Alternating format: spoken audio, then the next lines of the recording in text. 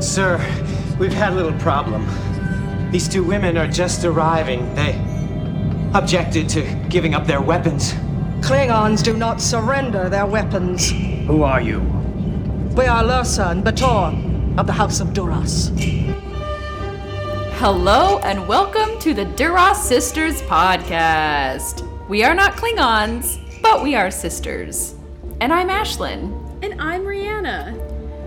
Today we are here to talk about the 4th episode in our villain series, our epically long and thick villain series, The Villains in Star Trek Voyager. You know, I think if all of our villain series were like actual books, our Deep Space Nine one would have been the thickest volume because, whoa guys, thank you for hanging in on that one. It was a very long episode and we really appreciate that you all just sat through almost 4 hours of content. Yeah, we were especially surprised and excited to see that in less than 24 hours, it got like 100 downloads or something crazy. Yeah. So thank you so much for listening. And we are just really into this villain series, even if it requires a lot of research and a lot of episodes to watch. Oh my god, we watched so many episodes for Voyager. This is why our podcast is just being recorded and it's a Tuesday today. Yeah, we're so late recording this one. Because truly we had like 20 episodes to watch, so... Yeah. Rihanna, I know both of us as sisters are very similar, and something that we both tend to do is really go into extreme detail on everything, and we're always trying to do our best, and often that means that the result is extremely long-winded, so... Yeah, not only that, but like we actually dedicated ourselves to be like, oh yeah, sure, let's watch 20 episodes of Star Trek in 3 days. Yeah, which, like, it doesn't work. It doesn't work. Not with the having a life in the background, you know? Yeah, we are so excited, my husband and I, because we are moving into our house this Friday. Woo! For those of you, I know none of you millennials have ever bought a house before, so and no one can relate who's my age, and we're only able to do it through the VA, but it's a very stressful process, so we are happy to be nearing the end of it. Yeah, that's amazing. You're doing this and the podcast? Wow, impressive. And Rihanna is just moved in with her little lady, and Yes. she's also doing the podcast. It's mostly just integrating my cats that's the biggest issue because we have 3 now instead of me just having 1. So it's wild, but they're having a good time and so am I. So that's all that matters. Yeah, before the recording started, Rihanna said that so she doesn't disturb the cats, sometimes she has to watch the Star Trek episodes in the dark in her room so she doesn't go to the living room and mess up the cat situation. Yeah, it's a whole system at night because they have to still stay separated till they're completely ready to not kill each other while we're asleep. So it's a good time. You know, you're doing hard work and I appreciate you and all your kitties. Thank you. It's hard being a mother of 3. I'll tell you that. Yeah. Yes. Well, Rihanna, if you could be a mother of 3 and have any partner that was a villain in Voyager, who would you choose? So I have another interesting one this week that you might disagree with. Okay. I would love to run away with the Q in Death Wish. His name's Quinn. Oh. He's a philosopher, and he protests the fact that Q have to be immortal. And the entire episode is pretty much him trying to advocate for himself and his rights, and how his philosophy papers were not being received by the Continuum anymore after he started publishing rhetoric about it being okay to die. And I just think that's really admirable. It'd be tough to be with him because he does not want to live. Yeah, he eats away pretty quickly. Yeah, once he's given the opportunity. But I think knowing him as a philosopher in the Q Continuum would be really cool. I was a minor in philosophy in college, and so philosophy is a big part of my life, and I love getting into those deep subjects, and I think we could have a lot of interesting talks together. So I would really like to run away with Quinn. Wow. I a little bit would argue that Quinn is a villain, but I know in this series we have posed all Q and the whole continuum as the villains, so I accept your choice, but I'm just going to say, like, he's the nicest Q that we know. Yeah, that's why I would run away with him. Honestly, it's hard choosing a villain in Voyager because, and this is nothing against Voyager, I love Voyager as a series. They notoriously don't have very well-written villains, and this is something that we're going to discuss today, but it was hard to choose because there's no universe where I want to run away with a Hirogen. You know, that's just not it. You don't want to be the hunter hunting the prey? No, I don't think the hunt is on for me. I think I'm good. Yeah, fair. So, Ashlyn, what about you? Which villain in Voyager would you want to run away with? Well, I would run away with Chaotica. Okay, you have to tell me more.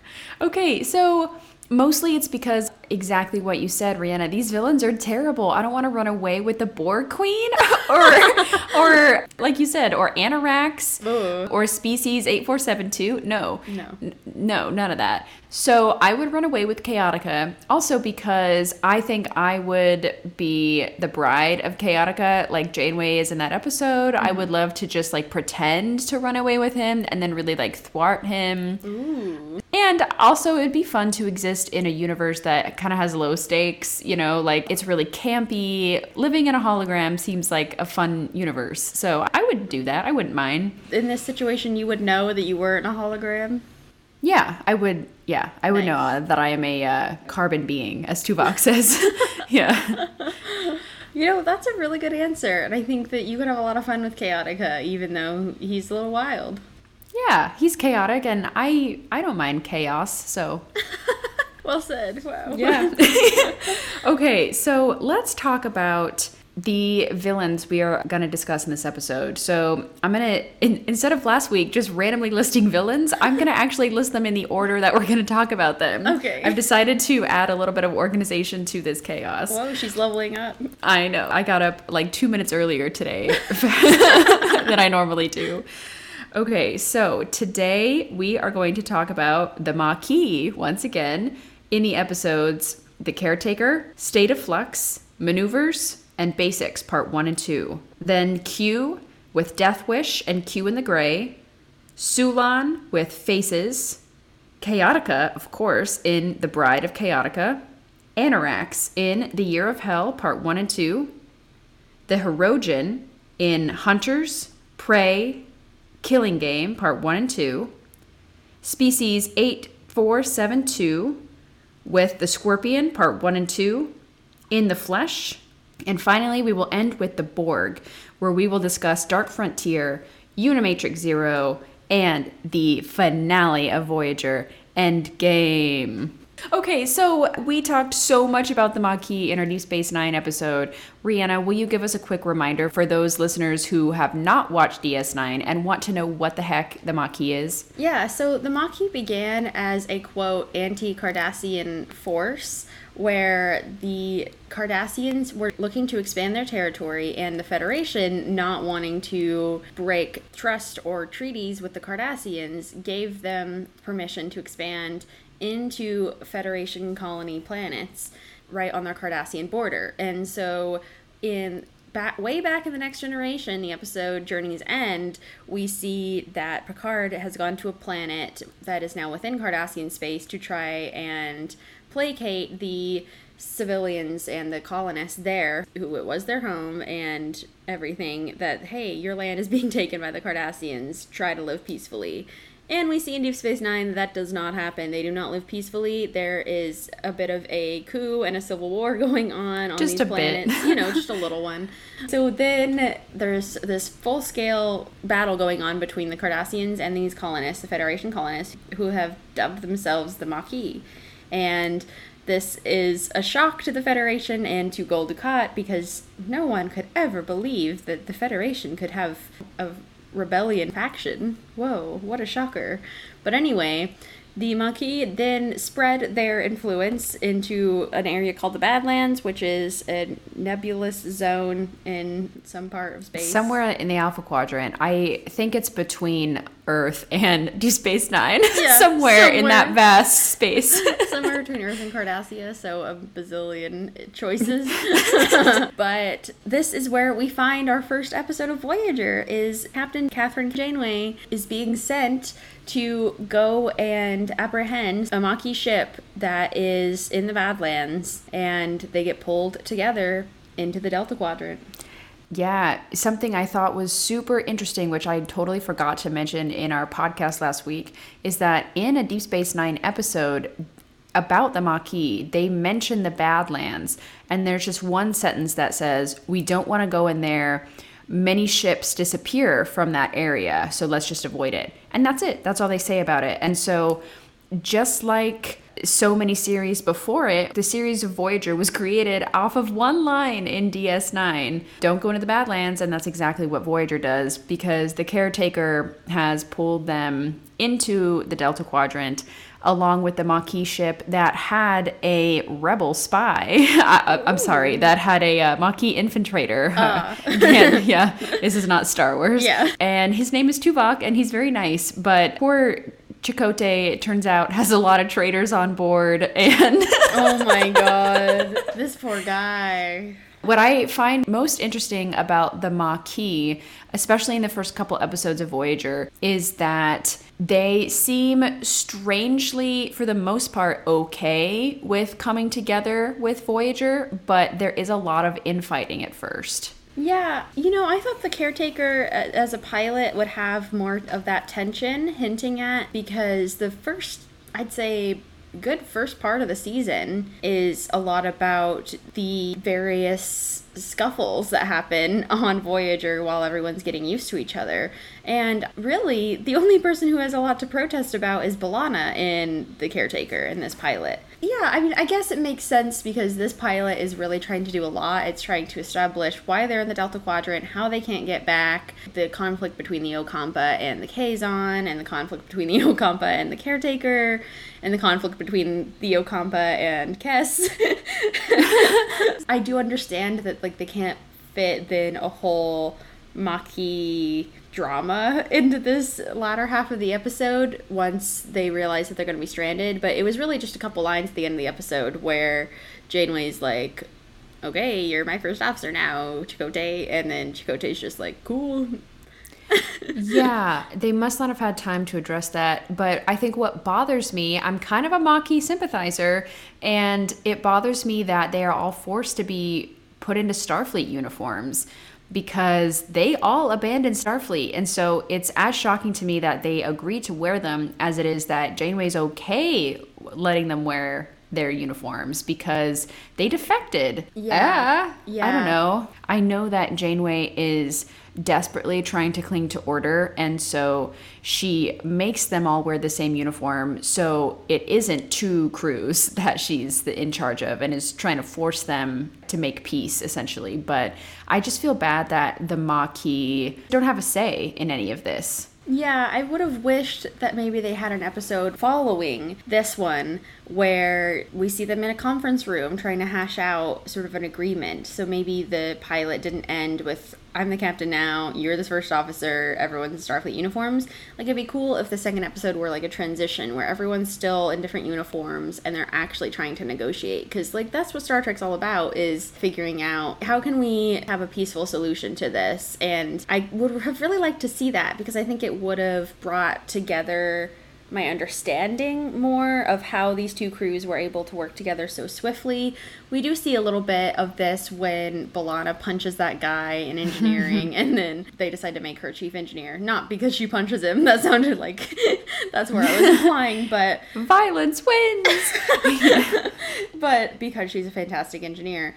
And yeah, I just think that all of the Maquis had their reasons for not wanting to trust Starfleet anymore, and understandable reasons. I mean, from B'Elanna's perspective, she was kicked out of the academy. She has a lot of issues with authority in the fact that they don't trust her, and so how is she supposed to trust them? She found an authority that she could believe in, which is Chakotay, and I think that this is the main key that really makes me realize, okay, actually, it makes a little more sense that they were more on board with this is because Chakotay is their leader. And if Chakotay is okay with it, then they have to be okay with it too. It's sort of similar to this chain of command and this hierarchy is it's still active in the Maquis. And Chakotay is their leader and their captain. And so I think that in some ways they're like, well, if Chakotay thinks this is best, then we have to fall into line or else this is never going to work. And so I can kind of see that perspective.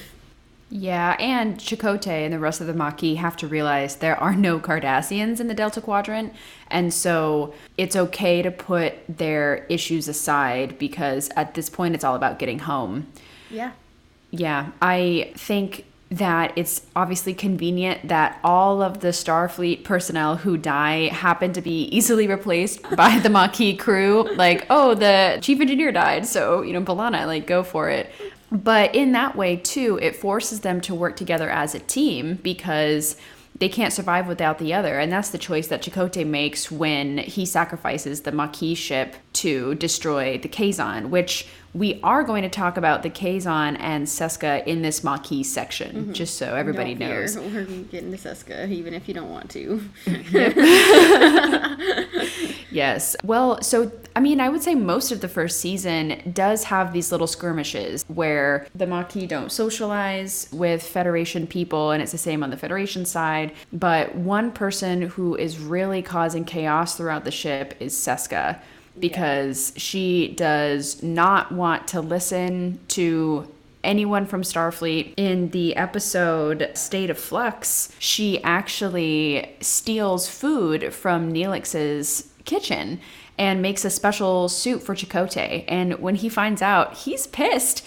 He's like, what? You stole food from the kitchen from the whole rest of the crew when everybody's trying to survive? Because we have no replicators online? That's crazy. I think they have replicators online. It's just they can't use them for 70 plus years they think this voyage is going to take. Yeah, so, yeah. But yeah, I know what you mean. Yeah, this is the thing about Seska is that she sort of creeps in as this character who's first just sort of a scoundrel. She's just not following the rules.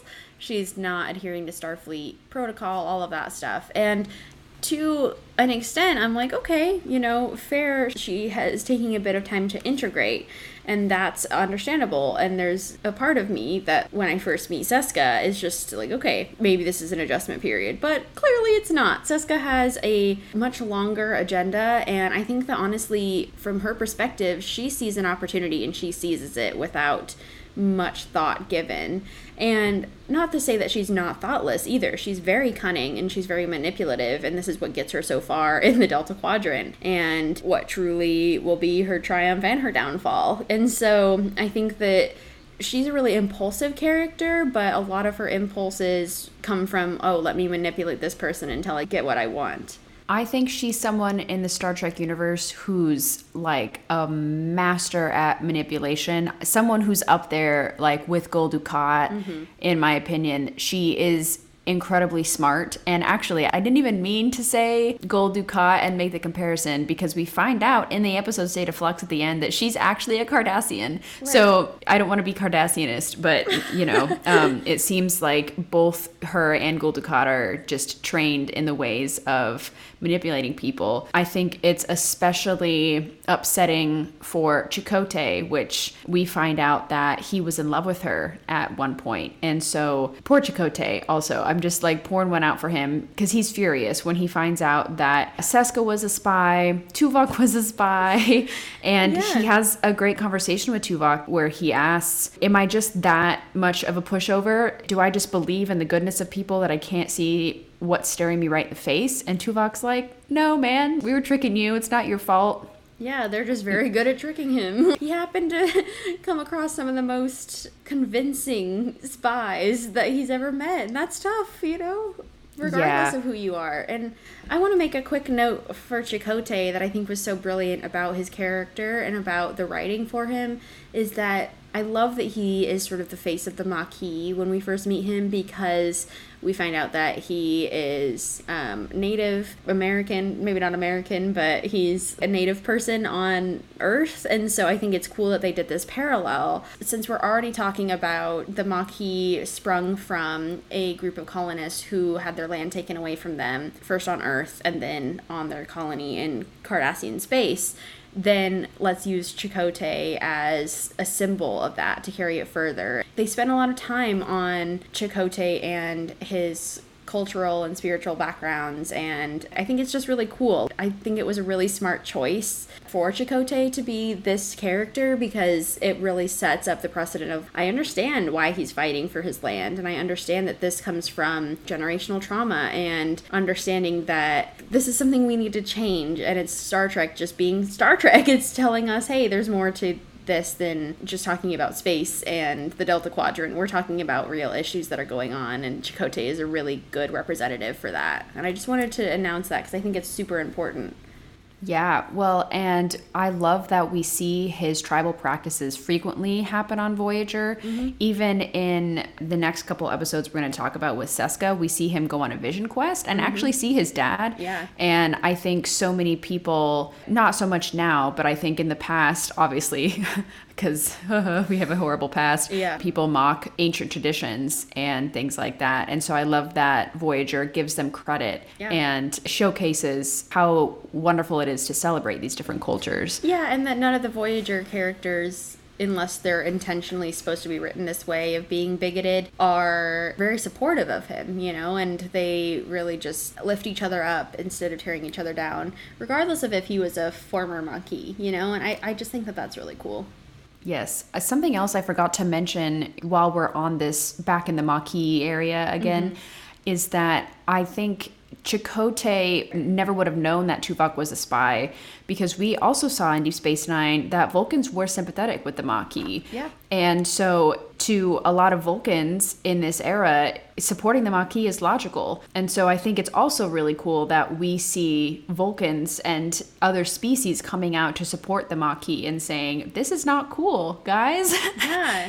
Yeah, it really shows that although the Maquis are pinned as villains and there's probably a better way they could be going about this, it's very understandable, and I don't know what else they could do to get Starfleet to listen. I would like to hope that when Voyager gets back to Earth that they can have a serious discussion, but it's also been 7 years since then, and so we don't know the state of the Maquis during that time, if it was abolished, if it grew in strength.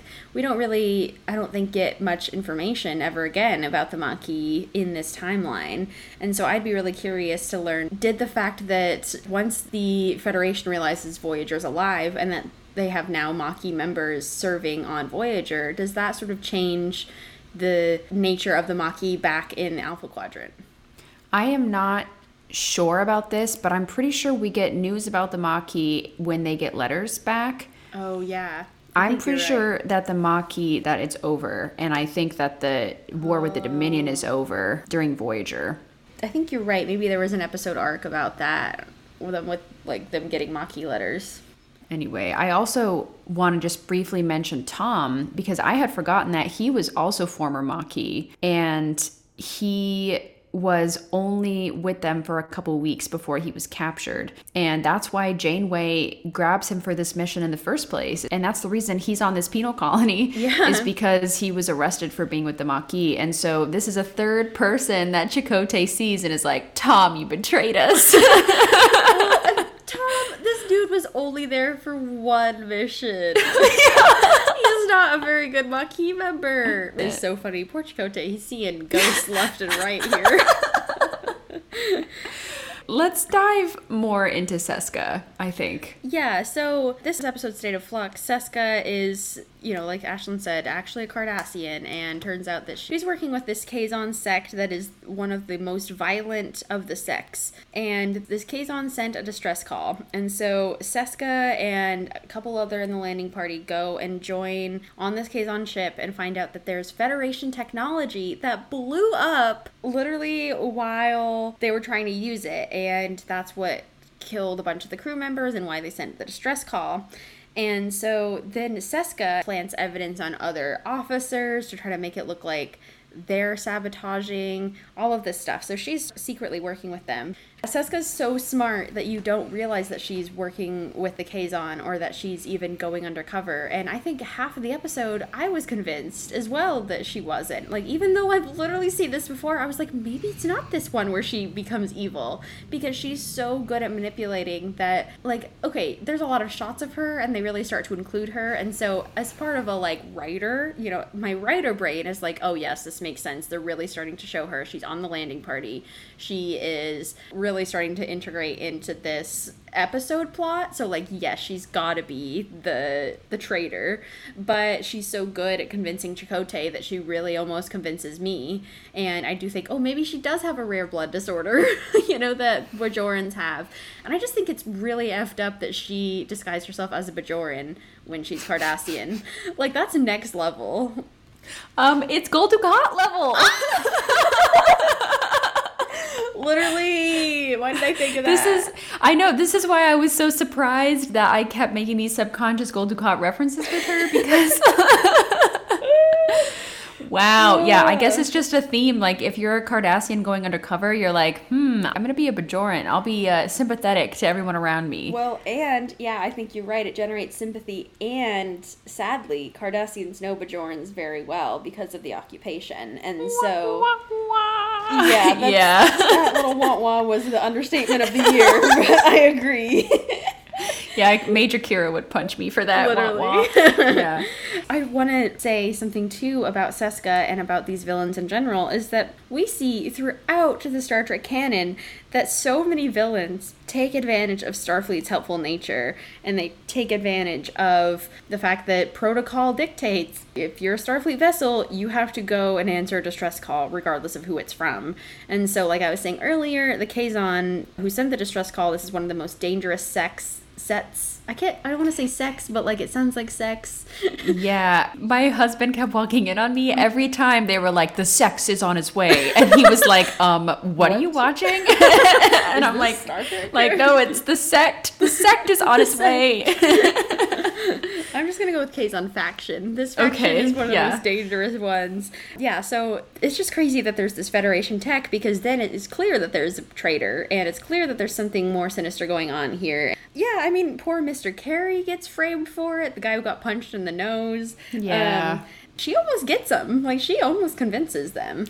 It's really close. I think what gives Seska the edge on so many other villains is her aptitude with technology. She is extremely intelligent with how Voyager works, with how starships work in general. Mm-hmm. So I think that makes her all the more formidable, because she's able to talk her way out of pretty much any situation.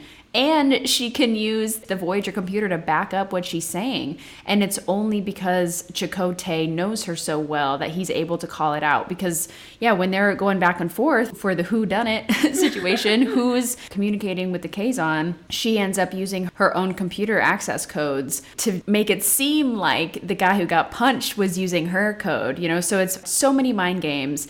But what they're able to find in the end is that they can trace that she was able to use the codes from her place in sickbay where she is. So yeah, well, and the game is up. And the jig is really up too when they realize she's actually Cardassian, because the Maquis is a literal anti-Cardassian force, or at least started that way. And so I think that's a pretty big giveaway as well. Okay, also, just something I was interested in. Do you think that Voyager, independently of Seska, should have given the Kazon replicators? Because that's all that she did. And honestly, I feel kind of bad for the Kazon, because they don't have any water. That's a big problem. That's why they had this conflict with the Ocampans, is that the caretaker does not give an F about them and is depriving them of food and water. Yeah. And yeah, even though this technology would, quote unquote, change the balance of power in the Delta Quadrant, wouldn't it also be part of Starfleet's "we gotta help everybody" code? Yeah, I think that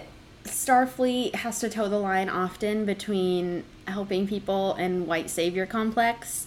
And I think that this is one of the issues that Voyager encounters quite often in the Delta Quadrant, particularly in this beginning section where we're very much in Kazon space. We're very much still dealing with the Ocampan caretaker issues, that I agree that I felt this like sort of sick feeling in my stomach that, oh my god, all I wanted was a food replicator. Like, and absolutely, Neelix talks about this, how it would absolutely change your life if you've been spending your whole life living from each meal to then realizing you can get it out of thin air anytime you want, you know, is a huge deal. It's just a bummer because the Kazon are nefarious and notorious for seizing power when the opportunity is given to them. And so I think that's why Janeway is hesitant to do trade deals with them, because of her past dealings with the Kazon. I mean, they were ready to just take over the array from the caretaker and have all of this power in their hands. That would make them quite dangerous. And so I think the Kazon on their own are not super dangerous because they don't have the technology to match Voyager. But with Seska's technological help, as well as her knowledge of both Voyager and of Maquis tricks, she is able to elevate them to that same sort of level of power as Voyager and get them to take over Voyager, you know, and all this stuff. Yeah, it's tricky, and it's definitely a dicey situation, but I think it straddles that line. I love your point. I also think that Janeway might have been more open to giving them technology if the Kazon had been united as one. Yeah. But what we're going to find out in these episodes is that all the Kazon sects or factions are separate, and they do not unite with each other for really any reason. That's exactly what Seska is trying to do. Once she leaves Voyager and joins Kulla, is the guy she's like in love with or manipulating the most. Yeah. She is, without his permission, reaching out to the other leaders of the Kazon factions and saying, come here and let's band together to defeat Voyager. That one is a really interesting episode as well, because we get to see more of the command structure within the Kazon and more about their culture. And they, again, like so many species we've encountered, including our own, are very sexist and do not consider females to be on the same level as them with intelligence. And so to have Kulla and all the rest of the Kazon interacting with someone as intelligent as Seska, it is both infuriating and intimidating to him, because she's the one barking orders to the rest of the Kazon on the ship, and he is so annoyed, and he's like, woman, shut your mouth. Like, he's saying all these, you know, he's telling her to shut up all the time. But when she does overstep and invite the other leaders to join, he's angry with her, but he likes it, of course, and he's happy in the end that she's done it. Yeah, because ultimately a lot of Seska's choices are the right ones for whatever situation she's in. I do not like this Kazon. Kulla is just annoying. I don't really find him to be that big of a villain, because it's just Seska pulling the strings, and he really doesn't have a lot of his own independent thoughts. When they are his own independent thoughts, they're not very intelligent or good. They're all sexist, yeah. This is something that makes Seska so formidable, and something I really appreciate about her is that she also has such an influence on Chakotay. To this day, even after she betrays him, he still feels so massively guilty that he didn't realize this about Seska when she was part of the Maquis, or when they were in the Delta Quadrant in the beginning, that he goes off on his own to try and stop her. And it's such a dumb idea of this misplaced guilt that he has, that he feels the best way to save the crew is to go on his own. It's very main character of him. I'm like, calm down. But I understand to an extent. A lot of things Chakotay does I don't really understand. Do you want to tell me more about him? Because I think you understand Chakotay more than I do. See, I was just going to say, this is one of the few times I don't understand Chakotay. Because, well, I mean, I do. It's like my math teacher used to say, I have sympathy but not empathy for Chakotay. I think you talk about Wiseman on like almost every single one of our podcasts. It's because, not me, but someone else was like, oh, I forgot my homework today. Can I turn it in tomorrow? And she was like, you know, I have sympathy but not empathy for you. Like, you cannot turn it in tomorrow. Oh, that's brutal. I have a lot of dreams about calculus.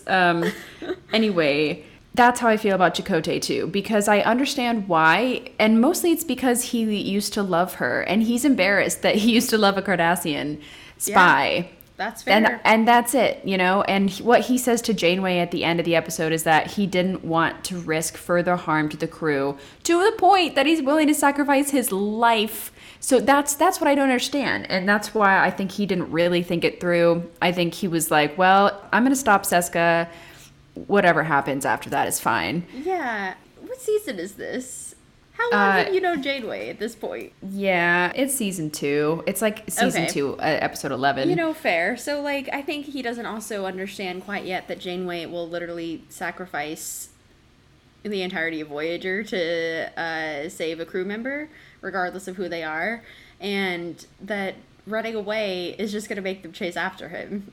So might as well work together. And I'm really glad that Janeway has this discussion with him, because I think it sets up a better basis of understanding for the episode basics, because then they actually are working together here when Seska manipulates Chakotay with the baby. I also just want to say about Seska that she is the ultimate hype man. You know, like say what you want about her, but if you're like, okay, you go up to her, you're like, Seska, I think I'm going to do this today. She goes, yes, Maj. And then he's like, okay, and then I'm going to do that. And she's like, yes, Maj. And she's like, okay, and then I'm going to go over here. And she's like, yes, Maj. Like that scene, I was just cracking up because she is hyping him up so much. She's like, yes, Maj, you can do it. I believe in you. Of course, he's a puppet, but I just thought that scene was amazing. Literally, it's like those memes where, say, Chakotay is just like, Seska, no. And she goes, Seska, yes.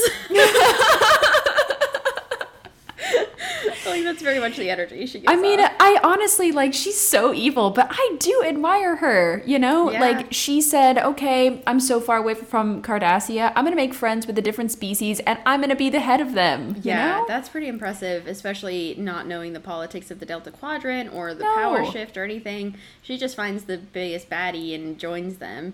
No fear. Yeah, no fear. And it's very hard to thwart someone like Janeway, and that's something that I also admire and find a little bit scary about Seska. It's pretty easy for her to take over Voyager, all things considered. It really is. Do we need to talk about Chakotay being tortured? I mean, it's just rough, poor guy. Yeah, we do, because at the end, we hear that Seska is like, by the way, I took some of your DNA and impregnated myself, which is horrible. Not his consent, not his decision. Like, all of this is bad. Obviously, he's being tortured, so that's not good either. But, like, it bothers me more, almost, that she took his DNA and impregnated herself. I just don't really want to think too hard about how she took his DNA, because a lot of the times in shows, DNA is synonymous with sperm, you know? So, like, did she pluck his hair? Did she get a blood sample? Did she, like, do something terrible to him while he was asleep? Yeah. This is one of the things I find most frightening about Seska, is I feel like she has no limit to what she will do to get what she wants. And this is what gets her into hot water later on, but it also what gets her so far up with the Kazon sect that she is literally, she's the paramour of the Maj. You know, that's pretty intense. That's like a big role to play. So she's scary.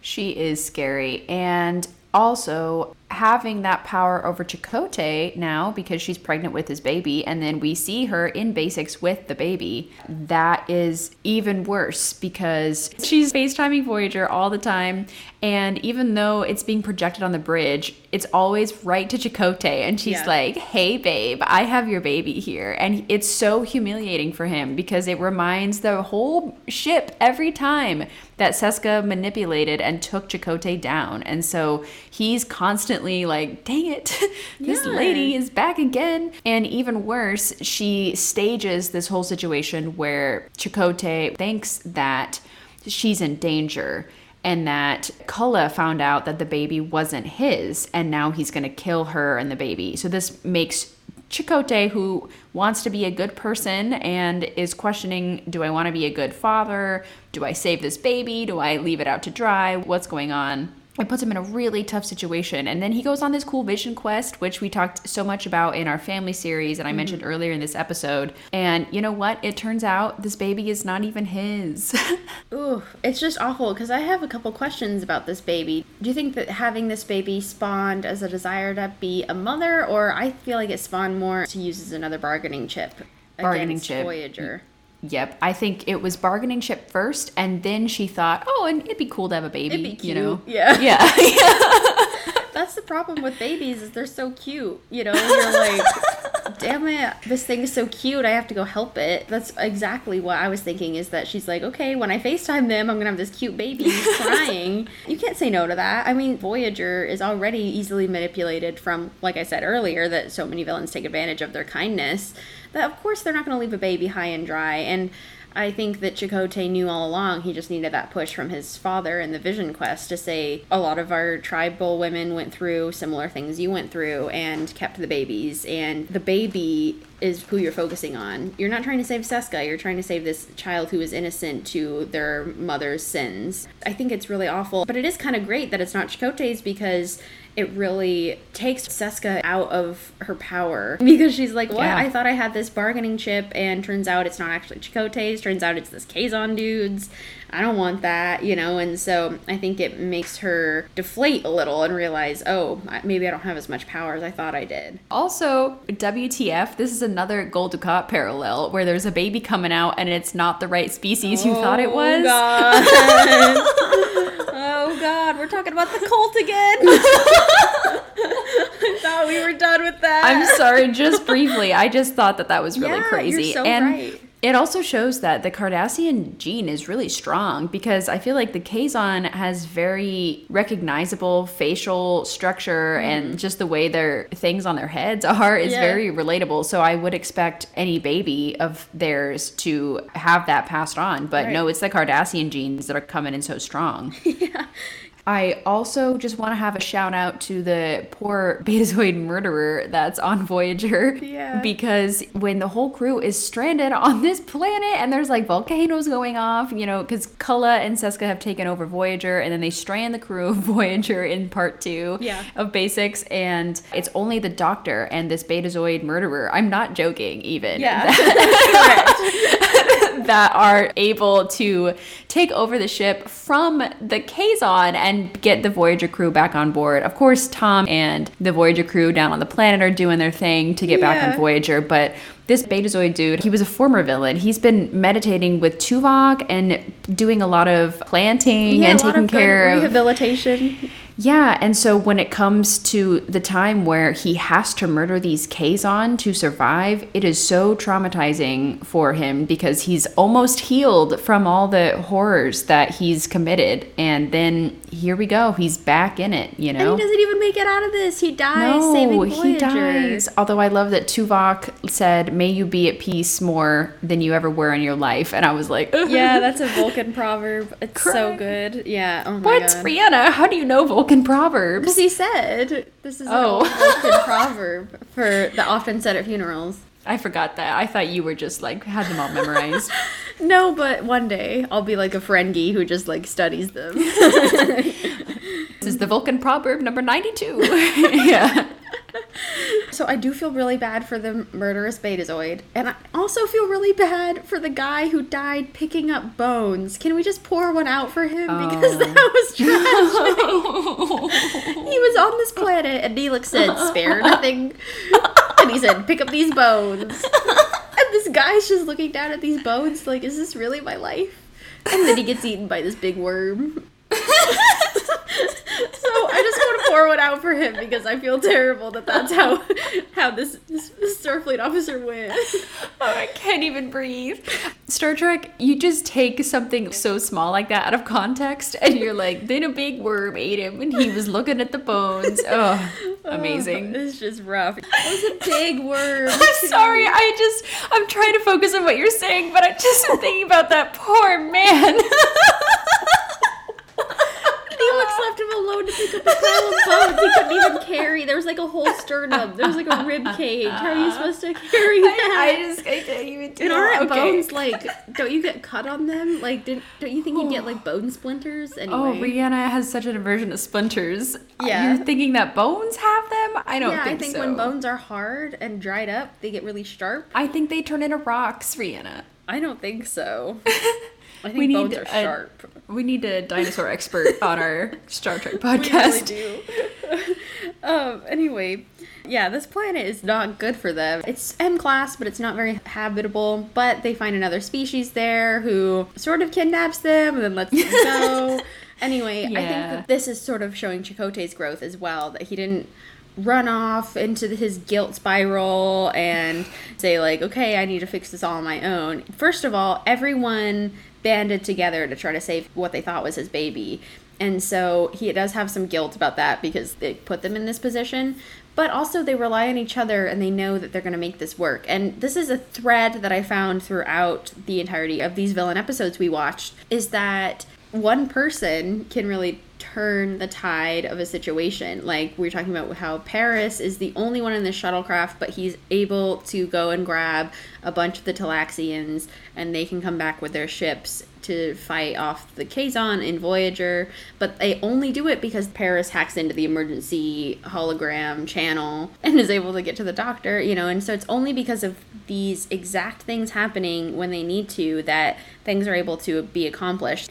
I don't know, I just find it really inspiring that one person can be stranded on a ship of a bazillion Kazon and one hologram, and they can still save the day and go and pick up their entire crew. We see this happen a lot with Voyager, and so I think it's important to remember they rely on each other for that reason. They know that even an individual can save them from these very notorious villains. Rihanna, I didn't even realize I was thinking that as often as I was, but now that you're saying it, I totally agree. Mm-hmm. I kept having thoughts like, man, I need to be more like that person and have confidence in myself and know that the actions that I take will make a difference. And yeah, it's very inspiring. I agree. Absolutely.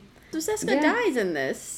Yeah, she dies when Voyager is retaken by the crew. There's a whole fight. I mean, the murderous Betazoid killed a lot of Kazon. Yeah. He kind of went on a spree. And Voyager took a lot of hits also from the Talaxians. And so I think that's how Seska died, was she was just hit by one of those. The baby survived, correct? Baby survived. And Kulla does not know for sure that the baby is his, but maybe they will have some actual doctors look at it at some point. Once he's taken back to the home world or whatever. Yeah, but that's his baby, so the curtain closes on our Seska adventures and the Maquis. Gone, but kind of forgotten. Yeah, kind of forgotten. It's Q time. It is Q time. Get out your Q sticks. Cue balls. Rihanna, get out of here. I also think that this part of the pod should be called the single villainous men section, because we are about to talk about a lot of evil men in this section. Yeah. So we're going to start with Q. The episode starts with the love of Rihanna's life. His name is far. I'd just run away with him. yes, that's fair. His name is Q also, but they call him Quinn later in the episode. And as Rihanna explained so beautifully in the beginning of the pod, he is a philosopher who believes that the Q have lost their way and are not expanding or having a dialogue or changing in any way at all. He wants to die. He wants to end his life because Q are immortal. They can execute other Q, but it is illegal for you to take your own life.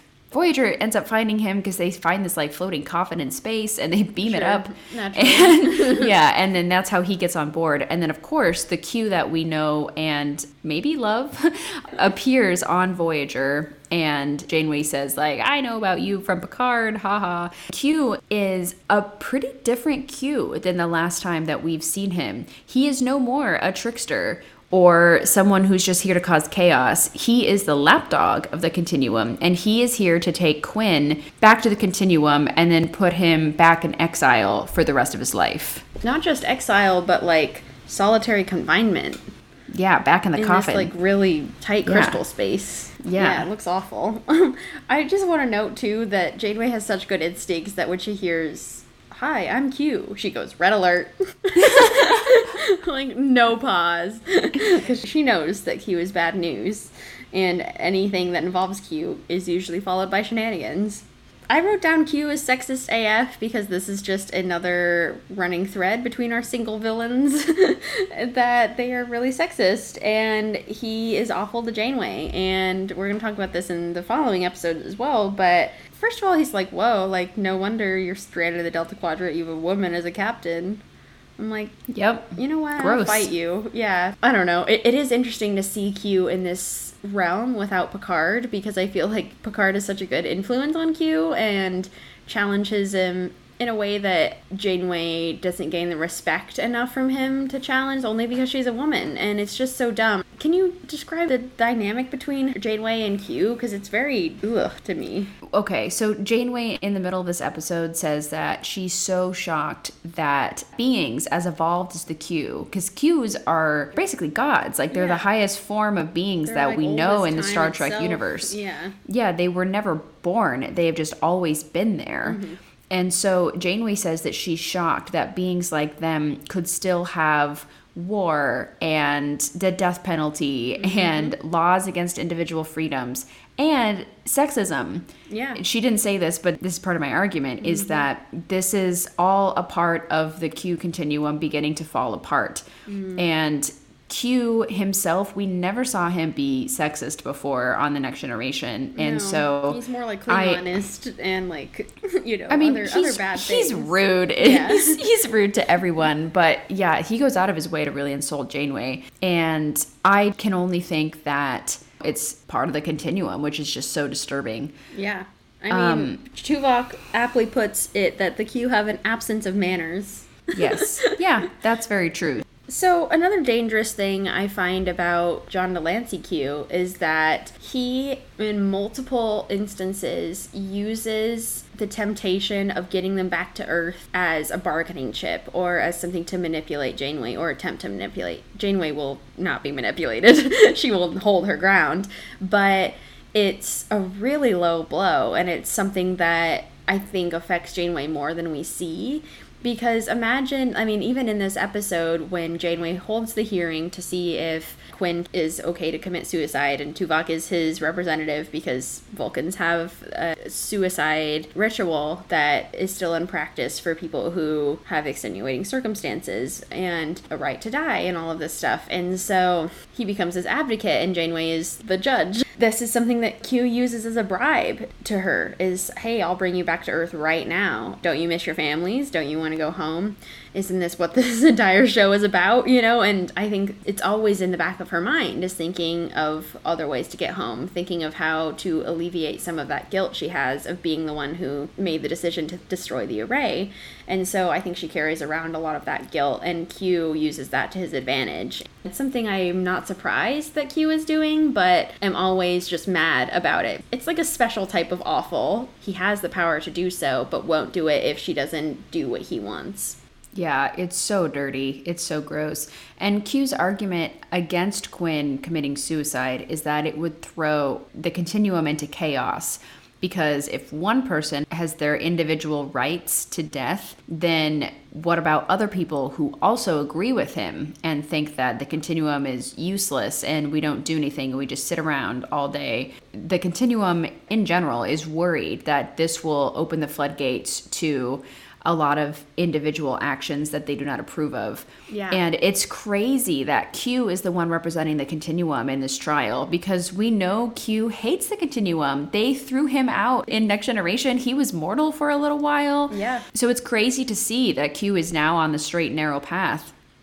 And one of the most interesting scenes I found in this episode was when Quinn and Q take Tuvok and Janeway to the continuum. But it is a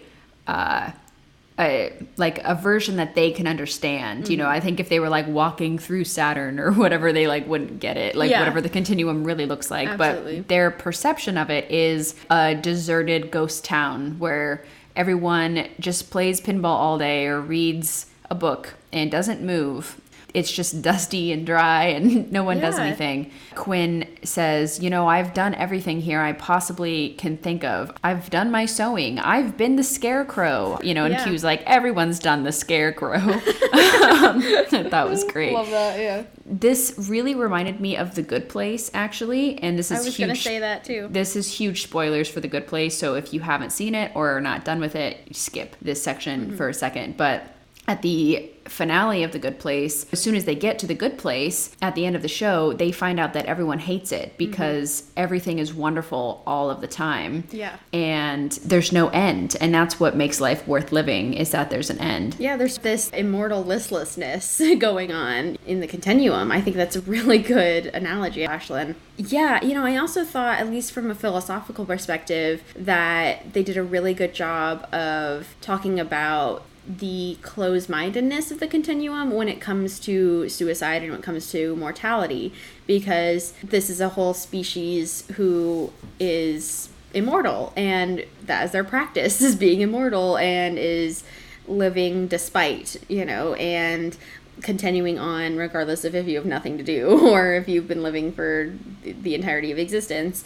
It kind of reminded me of Plato's Meno, where he talks about Socrates and how he was sentenced to death for talking to young students about philosophy and about his own philosophies, and how that was not allowed during that time and that he was put to death for it. And so this is similar to Quinn, is that he was this philosopher who advocated for ritual suicide and saying, if we're not satisfied with life, we should have the right to end it. We shouldn't have immortality forced upon us. In a way, it's this own type of Borg situation where it's just a collective of members who are unable to escape from it and unable to have the individuality enough to make these choices. Yes, you can go and start a war between the Vulcans and the Romulans, and that's exactly what he did. Or you can go and drop the apple on Isaac Newton's head, which is what he did. You can go and do all this stuff, which gives you the semblance of freedom and power and control, but at the end of the day, you don't have it because you don't have the most fundamental thing that makes life important, which is the dying part. And that's what brings life meaning, is knowing that it's going to end. And so this is such an important episode, I think, because we're talking about these deep issues in the fact that we're talking about it with our Jonathan Delancey Q, who has changed so much, to be so against it in the beginning and so for the continuum and advocating for them. He's not joking around as much. He is not gallivanting around the galaxy creating problems for Picard or for Starfleet. Instead, he's trying to condone this guy to eternity of imprisonment. And he also gets into Janeway's bed without her consent, all this stuff. He does this with Picard too. He has a streak of, in the smallest of terms, having a lack of manners, but in the largest of terms, being negligent about people's boundaries and not using consent. I think that this episode brings out a lot of those flaws in him that we can sort of shrug away when we're seeing him with Picard, because the antics are fun, or the antics are, obviously we don't shrug them away. We realize that Q is problematic. That's why he's a part of the villain series. But I think it's interesting because I find him way more of a villain in Voyager than I do in The Next Generation, even though he introduced them to the Borg. Yeah, it's true. Well, by the end of this episode, our John Delancey Q is inspired by Quinn, because in the end, despite the bribes, despite everything, Janeway does choose to grant Quinn amnesty, which means that he will be mortal and he can choose to kill himself. And that's exactly what he does. For a moment, we think, oh, maybe he's just going to join the crew. Maybe he'll be an astrometrics or something for the rest of our journey home, because Janeway really encourages him that you might enjoy mortal life. You're going to experience things that you never would have in the continuum. But Q does not, and he ends up killing himself with a rare form of hemlock that is very poisonous. And of course, the doctor does not keep that poison on the ship, and so the only one who could have gotten it for him is Q, our John Delancey. And he did. So, yeah, he did. And we see him turn in this because he's really moved by Quinn's final words and by his devotion to his opinion. We see the rebirth of our trickster Q again at the end of this episode. Sorry, I just talk about Socrates a lot. I don't remember his final words, but essentially when everyone's gathered around his bed as he's dying from the poison, because he also is forced to drink poison, that's his form of execution from the state, And he says, do not grieve for me, because this is the step that I had to take in order for people to understand what I was trying to teach them about philosophy. And though he died for his cause, he was not afraid to die, and he was not concerned about the death itself, but more about the fact that the state was messed up and that the system needed to change. And I think that this is similar to what happens with Quinn here, is that his death does create a shift in the continuum, because this is the first Q to die. I mean, if we think about it, this is a new experience for the continuum, and it throws them into a civil war, as we see in Q and the Gray. Yeah, it sure does. Our regular Q, Jonathan Delancey, is hitting... I like that you're saying Jonathan Delancey also. Oh, it's really is it John? cute. Oh, you're just sorry. like, oh, my good friend Jonathan. Mr. Delancey. Okay, well, Mr. Delancey here. He is trying to make Janeway have a baby with him. What is going on? Ashlyn, tell us about this. This is a weird episode because it appears lighthearted, but I find it a little bit hard to stomach that Q is basically forcing himself upon Janeway and saying, you have to have a baby with me. The whole crew is trying to figure out on her orders what Q is up to, which I think is great. She's just no BS, and the rest of the crew is that way too, because Q is trying to play with them, and he goes on the holodeck with them, and instead of playing along, they're just like, you need to stop this. You need to tell us what's going on. And I love that. Yeah, they're not going to play out Robin Hood with Q. No. No, they will not. They are not merry men. No, absolutely not. Yeah. So what all of this leads to is that there is a civil war, just like Q mentioned there might be. So Quinn, the act of him committing suicide and having his Socrates-esque death, it did indeed inspire a movement. And it's led by Q. So Q found his mojo back, and he has warriors, I guess, on his side, and he's fighting against the continuum. And his idea for fixing this whole problem is, instead of being engulfed in war, which is really affecting the mortal people. Like, there's supernovas going off everywhere. There's 3 supernovas in a week, which is unheard of. Normally it's like once a century in one area. Mm-hmm. Q thinks that the answer is a baby, a messiah, he literally says. Just some new blood in the continuum, and he specifically wants it to be human DNA. That's why he wants to mate with Janeway, because he believes that humanity has some of the best genes, and he wants to introduce them into the continuum. And I just thought that was so hilarious because of everything that we've seen in Next Generation, where he's trying to prove that humans are the worst and that they're barbaric and beneath them and not even worth noticing. That now he wants their DNA to end a dispute that's so far above humans. Yeah. I just thought that was really wild, and it made me understand that Q really loves humans. Q really loves Picard, and he really loves what Picard taught him about humanity, and I think he took that to heart, like we all did. We all took all good things to heart.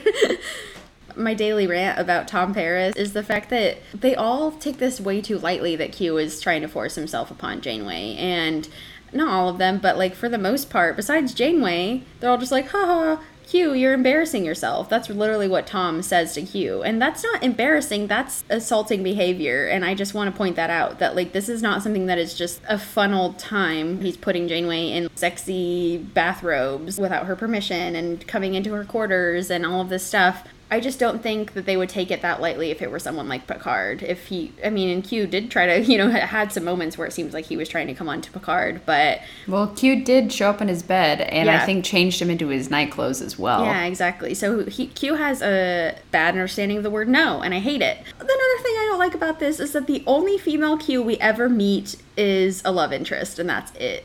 Yeah, I mean, to be fair, before Voyager, we had never even met another Q. We met the one who's Sean's dad and Psyche. Oh my god, you're right. Oh my god. Yeah. When Q's mortal. Okay, you're right. Okay, yeah, the jury rests. You're right, Rihanna. Yeah, this is another episode where Q tries to bribe Janeway with Earth again, too, which is irritating. He's like, hey, sleep with me and I'll get you home. It's like, what? What? Yeah, half the episode I was just like, what? And then they're doing Civil War parallels from American history. I'm like, can we not right now with these old American parallels? I thought that it was a very serious transition, because this episode goes from being lighthearted and Q's just trying to evade his lover of 4 millennia or whatever, and then suddenly they're in the middle of a civil war, and Q creates this reenactment for her benefit because she is an American woman. That's the only civil war she can have context for, which is crazy. Like Janeway knows history. I would have loved to see them play out the eugenics war or something. Oh geez, yeah. Because at least we would have learned more about it. Yeah, something not so problematic as the Civil War. Yeah. I was just, it got really serious when Q got shot, and he's totally surrounded by the Continuum. And in fact, Janeway goes to try to stop the Continuum from shooting at Q and says that he has a plan for peace. Listen to him, even if it's a dumb plan. Like, you should at least listen to him. And that doesn't happen. And so they tie up Q and Janeway and are just about to execute them before the Voyager crew, of all people, are holding Q Continuum weapons, and they're shooting at the Q. With the help of the female Q. Yeah, I was really quaking because I thought we were going to see maybe some of Q's friends who were banding together with him, but no. Yeah, apparently he has a whole freedom faction, but we don't really see much of them besides running around shooting. I was surprised at the shift, but I know they're also trying to bring gravity to how desperate this situation is within the Q. Yeah. That they are so threatened by this idea of having individual rights that they're willing to murder everyone for it. Well, yeah, and I think it's important, like, since we talked about, his shift after Quinn dies. I mean, beginning when Quinn's on trial, Q says social order versus anarchy. And now that he's a part of this freedom faction, he has truly switched his whole idea, and he is now the anarchist. And I don't know, I find that parallel to be really cool and something I do admire about Q, and am excited to hear more about in Picard Season 2 to see where's the Continuum at these days. Like, are they okay? We did not talk about Q2, which is the episode with his son, because we talked about it in the family series, and frankly, I didn't want to see that little bee again. Also, Q, he's not really a villain episode. No, exactly. But yeah, anyway, I'm just very excited to see Q in the future. Exactly. Absolutely. I can't wait.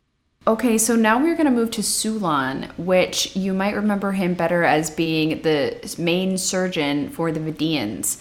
And the Vidians are a terrifying race of people only because they have been plagued by a plague. And the way that they survive is that they take body parts from other species and add them to themselves. So you can just live forever because you're like, oh, my face got blown off. I'll replace my face with someone else's. Yeah. Oh, I need that heart. They got so good at doing surgeries and operations that they can just make any body part work, much like we do for cars and airplanes. Yeah, they're organ harvesters, so scary for the people who are being caught, which in this episode is Paris, B'Elanna, and this guy named Durst. And who's gonna make it out? Not Durst. He gets his face cut off and put on the main Vidian guy, Sulan. Sulan's face. Terrifying. Oh, yeah. Yeah. He experiments on B'Elanna, and she is split into Klingon and human. I don't know how this happens. They're not specific about how this technology works, but it's clear that Sulan has the ability to split your DNA just like into 2 people. Like, did he have a body growing in his lab? Right. I don't know, but he basically has one B'Elanna that's pure human and one B'Elanna that's pure Klingon. And the idea is that since they're from the Alpha Quadrant, the phage has never encountered these forms of life. And so theoretically, one of them could have DNA that will fight against the phage. And it turns out that the Klingon DNA actually does, which, I'm not surprised. Klingons are strong AF and they can fight anything. And so B'Elanna, her Klingon B'Elanna, is very resistant to the phage, and she's fighting it fairly well. Fortunately, his research does not go too far because it's B'Elanna, and we have to save B'Elanna. Yeah, exactly. And we know that B'Elanna is going to be okay because this is early on in the season. But this episode is great introspection into B'Elanna and her character, and I really wanted to shout out Roxanne Dawson for this episode because she just does a marvelous job of portraying the Klingon and human side. Klingon B'Elanna saves herself, her human self, from the Vidians and takes charge and is just a badass, like, constantly. But also human B'Elanna is okay to experience her emotions as they come and is very in tune with herself emotionally and with Paris and everything. And so we get to see these two sides of her. It's very enemy within, but Klingons aren't as bad as evil Kirk. Mm-hmm. And especially Klingon B'Elanna is more awesome than evil Kirk could ever dream of being. Absolutely. These Vidians, it's understandable that they're trying to save their species, but they're literally capturing all of these different species. There's a Talaxian who is in prison. We know that he's probably going to get cut up. It's just awful that they will go to any length to try to save themselves, including murdering all these people. Yeah, there's a couple terrifying episodes with the Vidians where once they've taken over the ship, you know it's not going to end well. Mm-hmm. And so we decided to talk about Sulan just because he is the lead scientist and he truly thinks that he's making a difference for his people. And he's thanking B'Elanna for her sacrifice. Like, this whole time he's doing tests on her and everything, he truly believes it's for the better. Ugh. I do wonder if maybe this is another awkward situation where what if B'Elanna had agreed to give her cells over for studying, right, but not like her body. Yeah, because then perhaps they could have developed a cure that would have stopped their murderous intent. I don't know. It reminds me of the Hirogen that we're going to talk about later. Yeah, it really does. But before we get to the Hirogen... Yeah, let's go on to Chaotica. We had to talk about Chaotica. We talked about Moriarty, so... If there's not one good holodeck episode in there, you know?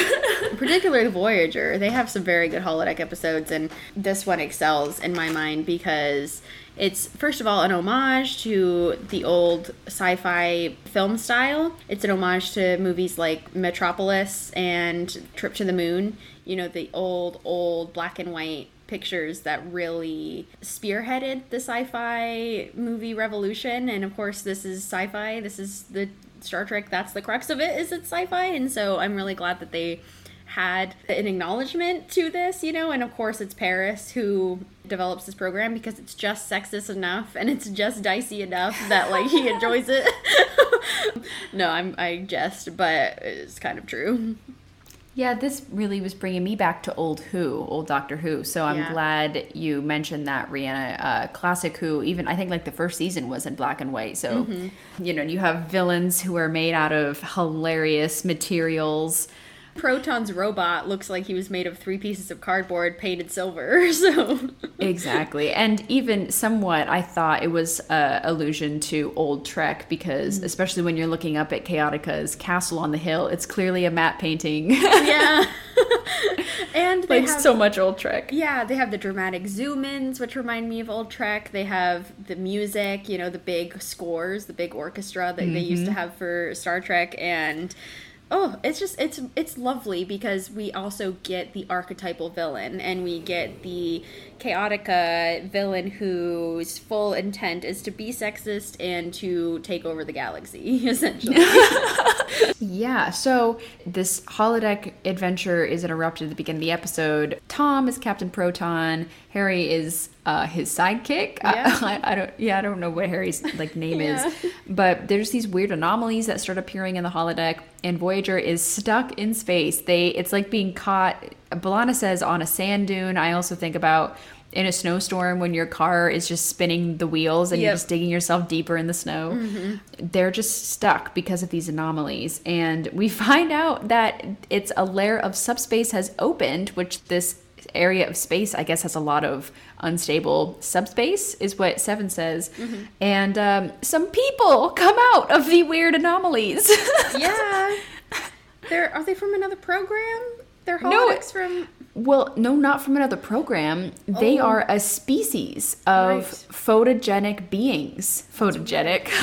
They're very beautiful beings. So picturesque. No, I'm so sorry. Photonic beings. So you know how we're carbon life forms?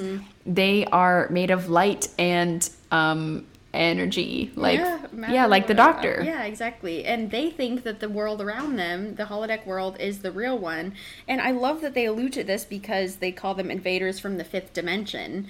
And it essentially is a different dimension, the holodeck, you know, and it does feel that way whenever we're in a holodeck episode, that we're in the fifth dimension and they have these invaders coming. So they have to play along with it and say, the only way to get us free from these photonic life forms is to play the holodeck game. Yeah, I felt really bad for these photonic people because they say right away that they are that they're here to contact and learn from other photonic life forms, and they're explorers, so they're not much different from Starfleet. And so it's so sad that their first interaction with humanity is this evil program, and with Chaotica, he executes one of the two people right away. He sends ships to murder other photonic beings, and I think like 50 people die in this episode because of Chaotica. And so this is just so sad because these people are just here to explore, and so what a disaster of a diplomacy mission. Literally, oh my god, those poor people. And the only way to stop this is to have Janeway pose as the bride of Chaotica, and essentially the only one who can tame Chaotica is the bride, because he thinks that they're in love, but really she just uses her pheromone potion to get him to do what she wants. And we get to see Janeway act as Chaotica, or as the bride of Chaotica, which is just marvelous. It's so much fun to see Kate Mulgrew being Janeway, being the bride. Yeah, I love whenever there's two layers or more in these types of situations that actors have to play. It is so much fun. Absolutely, yeah. Yeah, it does harken us back to this stereotypical villain who just wants world domination and who is easily manipulated by women's wiles. Yeah, Chaotica is someone who is very bold, and he says what he wants, and he goes after it, you know? Yeah. And he's not that smart. He has minions that he relies upon. I would say he's like the original villain. Like, if you think of a villain, it's Chaotica. Yep. He has even a death ray. Of course he does. What villain is not complete without their death ray? So even Dr. Horrible has a death ray. I was just gonna say that. Yeah. Yeah. Thanks, Neil Patrick Harris, for that. Thanks, Joss Whedon. Yeah. Yeah, I love that they show how ridiculous the romance is in these old-timey sci-fi programs as well, because at one point, Chaotica and his servant both fall to Janeway's wiles. They say the most ridiculous things, like, "Oh, the air is shimmering with your radiance," and I just love it. Like, yeah, it's so ridiculous but so funny. Oh my gosh! And when Chaotica finally learns that Janeway has been deceiving him, he actually threatens rape. Which is he does. Something that we have to talk about, because he says that I will kill you after our wedding night. So, like, it's, you know, very much an assumption of what he's going to do to her. And that is also something that I think we must remember about these old villains, is that the violence against women that is enacted in these stories often, and like we see it with Proton's secretary, I guess she is, because women have no other role to be secretary in these days in these old programs. And she's always the one getting captured and tied up and screaming and at the mercy of the villain. I actually think she has no lines in this episode. I think she screams only. Yeah, I think you're correct, Ashlyn. So another element that makes them appear even more dangerous is the fact that they're just like merciless to women. And it's ugh. Not great. I also think that we're lucky that Chaotica is not smart, because he has every villainous bone in his body, but no brain. Yeah. So that's what stops him from like walking off the holodeck like Moriarty. Yes, exactly. They did not program him to be smarter than Tuvok, so we're good there. Man, that's rule number 1. Come on, guys. Okay, so I think now, just to completely offset, let's talk about a villain who only has smart bones in his body and is still villainous, but not as bad as Chaotica. Uh-huh. And I am strangely talking about Anorex. No, not Arex from the animated series. Anorex from the episode Year of Hell, Part 1 and 2. Ah, yes. We discussed him in our time travel series. So we won't be focusing on the time travel elements so much as where they go, as so much as he uses it as a weapon. Yeah. For his own gain. Wow. Year of Hell, of course, phenomenal episode. And I honestly have to say that I think Anorex is one of the better villains in Voyager. I think that he is one of the better written ones and one that has multi-tiers. It felt way more like the writing in Deep Space Nine for villains, because I just feel like they spent a lot of time thinking about his motivation in these episodes, and the fact that we get to see him nearly influence Chakotay here and get him on his side and all of this stuff is really telling to his power and to his character, that he's quite convincing, and his cause in a way seems very noble because he's just trying to bring back his family. But there's more to that, because he's erasing entire species to do so, and he has been manipulating time for 200 years in order to attempt to recover one planet. Yeah, this is someone who falls into a trap that is maybe a little overdone, but it's because it's really relatable. He's someone who is obsessed with getting back the life that he once had. Mm-hmm. And he is a super genius, basically. So he has the whim, he tells Chakotay, to control everything from a single molecule to an entire civilization. And he can alter its history, which is power. Being able to control time is extremely powerful, and something that a villain like Khan would absolutely love, you know? Oh, God. Yeah, and so I think we're lucky in a way that Anorex has not set his sights on a different part of the galaxy, because if this was taking place in the Alpha Quadrant, we would have a lot of beloved characters be erased from time. Ashlyn said, I don't care about those randos getting erased from time. I care about the Alpha Quadrant supremacy. Okay, I'm so sorry. No, I'm just calling you out. Yeah. I mean, obviously, I'm Alpha Quadrantist because I have seen so many more people. Yeah. Rhianna's like, sure, whatever you want to say.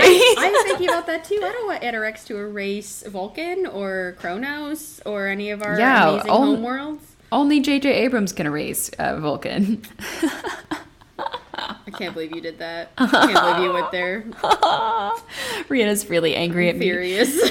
Yeah, so I guess let's break down the situation for you a little bit. So there's these two warring sects. No, I'm just kidding. I'm not bringing back the word. There are these two warring civilizations, the Zal and the Krenim. So Voyager initially makes contact with both of them, and the Zal is really cool and is very helpful and says, yeah, you can go through our space, it's no problem, do whatever you need to do to get home, very welcoming. Yeah. But the Krenim, every interaction they have with them is very aggressive only. And yeah, he says you can't go through our space. The Zal laugh at them because they say, 100 years ago, maybe they had really powerful time ships and they ruled the whole quadrant. But now there's only a couple of random ships that are making great claims.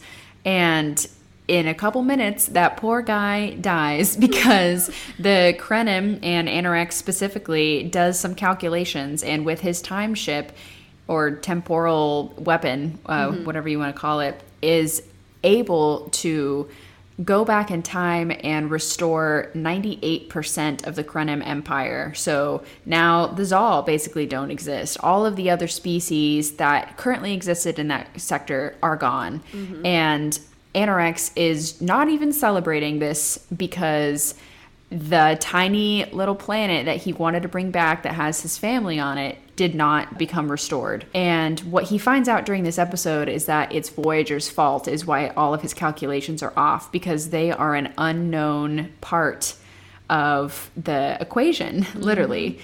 And he is obsessed with this. And so this is what we see when him and Chakotay are really talking after Chakotay's captured on his ship. They both start to believe that it's possible. If I just do enough calculations, I can bring them back. Yeah. Ooh, it's a slippery slope. And I think this is something that it's just interesting because I think that type of time weapon, it can be sort of addictive. You know, and it can be something that can draw people in. It definitely drew Chakotay in. And it would be addicting to try and redo the timeline to get it right. No wonder he's been doing this for 200 years, because I think if you have this sort of mindset of it's just this one thing, you can do it for however long you want because you have this time weapon.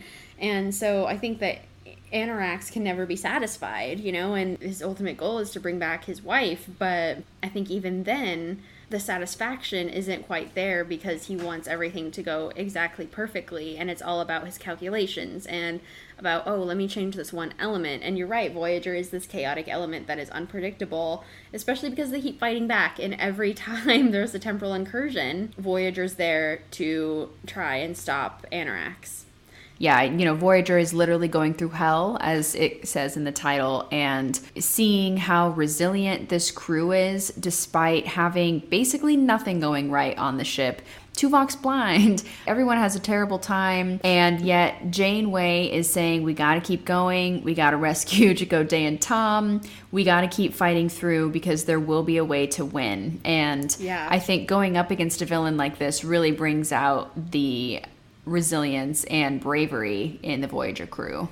It also brings out a type of obsession in Janeway that is a little bit frightening to me. I think that we learn very quickly on that Janeway is someone who will shirk Starfleet protocol in order to get her crew home and in order to keep her crew safe, because they're in the Wild West here. They're in a completely uncharted area of space with these villains coming from every section, and she's relieved that the Zal are kind to them once and just let them pass through space in the beginning of this episode, because it's not someone that they have to be watching their back for every couple of hours or days or weeks.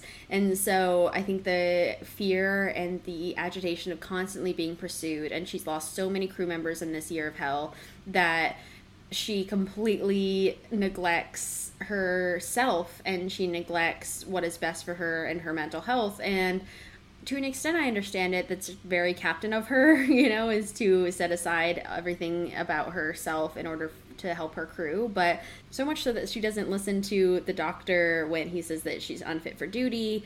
And she is so determined to win this battle and to win each battle, to win this war that is the year of hell, that she becomes sort of obsessed with it in her own way, you know, and obsessed with saving the crew. And it's very noble, and I really appreciate this about her, is because the only reason that we're out of this year of hell is because she does a kamikaze run, essentially, and she chooses a collision course with her and Voyager running into Anorak's ship, which is the dramatic irony of it all, is that if he had just destroyed his temporal weapon in the first place, he would be back where he started with his wife, and this is exactly what happens. But see, that's the thing that so many people can't realize, is the thing that you think will save you is sometimes the thing that's driving you crazy. And if you're relying on something like a time ship or whatever else it is in your life that you're like, this is going to make my life better, I know it is, and you're so obsessed over it, you got to let it go, man. Yeah. You got to let it go. Just run into it. Exactly. You got to let go of that power. And he wouldn't have done it himself. And I think Janeway was kind of getting towards like Ahab and the whale type situation. And I think it starts a trend with her, or like an ongoing theme that we're going to see for the rest of the series. Because even though at the end it's all wiped from their memories, they don't remember the year of hell, it never happened, we know that she's obsessed with getting home. And sometimes that obsession rears its head again, and you know, it comes back very fiercely in the finale, where she literally goes back in time to and erases save all the this crew. and does a lot of what Anorax did, erasing people's past lives and lives. Just to get the crew home. Absolutely. Ashlyn, it's such a good point. And a question I have about Anorax before we move on is, do you think that he'll make this mistake again? Because we see at the end of the episode that he is obsessing over his numbers on his pad, and then his wife comes in and is like, come take a walk with me outside. And he's like, just a minute, hon, I gotta do these calculations. And she's like, please, we never spend time with each other anymore. And he's like, okay, and he takes her hand and they walk away. But the last shot we see of Anorax is of his pad and of his calculations. And so I'm wondering, is this a loop? Is this gonna happen again and again? I don't know. And I was wondering that. And you can assume both ways, because he does say to his wife, oh, I think I can make time for that. Like, so part of me thinks maybe 1% of him does remember or has an inclination that, oh, maybe I shouldn't keep working because this could go wrong. And maybe he did learn his lesson, even in a subconscious way. But yeah, that last shot was really threatening. So I'm not sure. I still think, like I said in the time travel series, that they should just bring Anorax back and make a movie. Yeah. Because that was awesome. That was awesome. Year of Hell is so epic. And I'm glad we got to talk about it again through this villain lens. Yeah. What about you, Rihanna? Did you have an inclination either way? Oh, I think it's definitely going to happen again. I think I don't have a lot of faith in Anorax to make these life-altering decisions without even realizing his mistake in the first place. And I think this is what captures him in this loop, shall we say. And, of course, Voyager is on his way. So in Voyager's timeline, maybe they won't be the interfering factor this time. But I think either way, he's still going to create this, he's still going to be obsessed with time, and he's still going to lose his wife along the way. Maybe it won't be in the same nature, maybe it won't be from the disease that occurred after he tried to fix another thing, but yeah, the more things you try to alter, the worse it gets, and this is what I think he's never going to learn, sadly. Well, you know what, Rihanna? At least he's not in the Alpha Quadrant. So he can't do it to us. Not my quadrant, not my problem. Oh, God. Well, Ashlyn, you want to talk about the hunt? Oh, okay. So our single evil men section has ended, and now we are leading up into the group of villains section, which will shoot us right to the end of this pod. Mm-hmm. So yeah, I want to talk about the hunt, and these episodes are back to back, called Hunters and then Prey right after that. And I thought it was interesting because these episodes are pretty linked, and I was surprised that they were not considered a two-parter. For anyone wondering, I consider this Hirogen essential viewing, if you're interested in the Hirogen. So yeah, these are some really, I think, maybe forgettable villains, but they are worth talking about because they give Voyager a hell of a hard time, don't they? Yeah, oh my. So basically the Hirogen are just hunters, and they kind of remind me of early Klingons in like the movies, like especially the third or fifth Star Trek movies, where you just have Klingons as the bad guys randomly hunting ships down just because they want to have fun. Yeah. And this is what the Hirogen are doing too, except with a lot less humor. Yeah, true that. They are obsessed with hunting, and the sneakier the prey is, the more happy they are.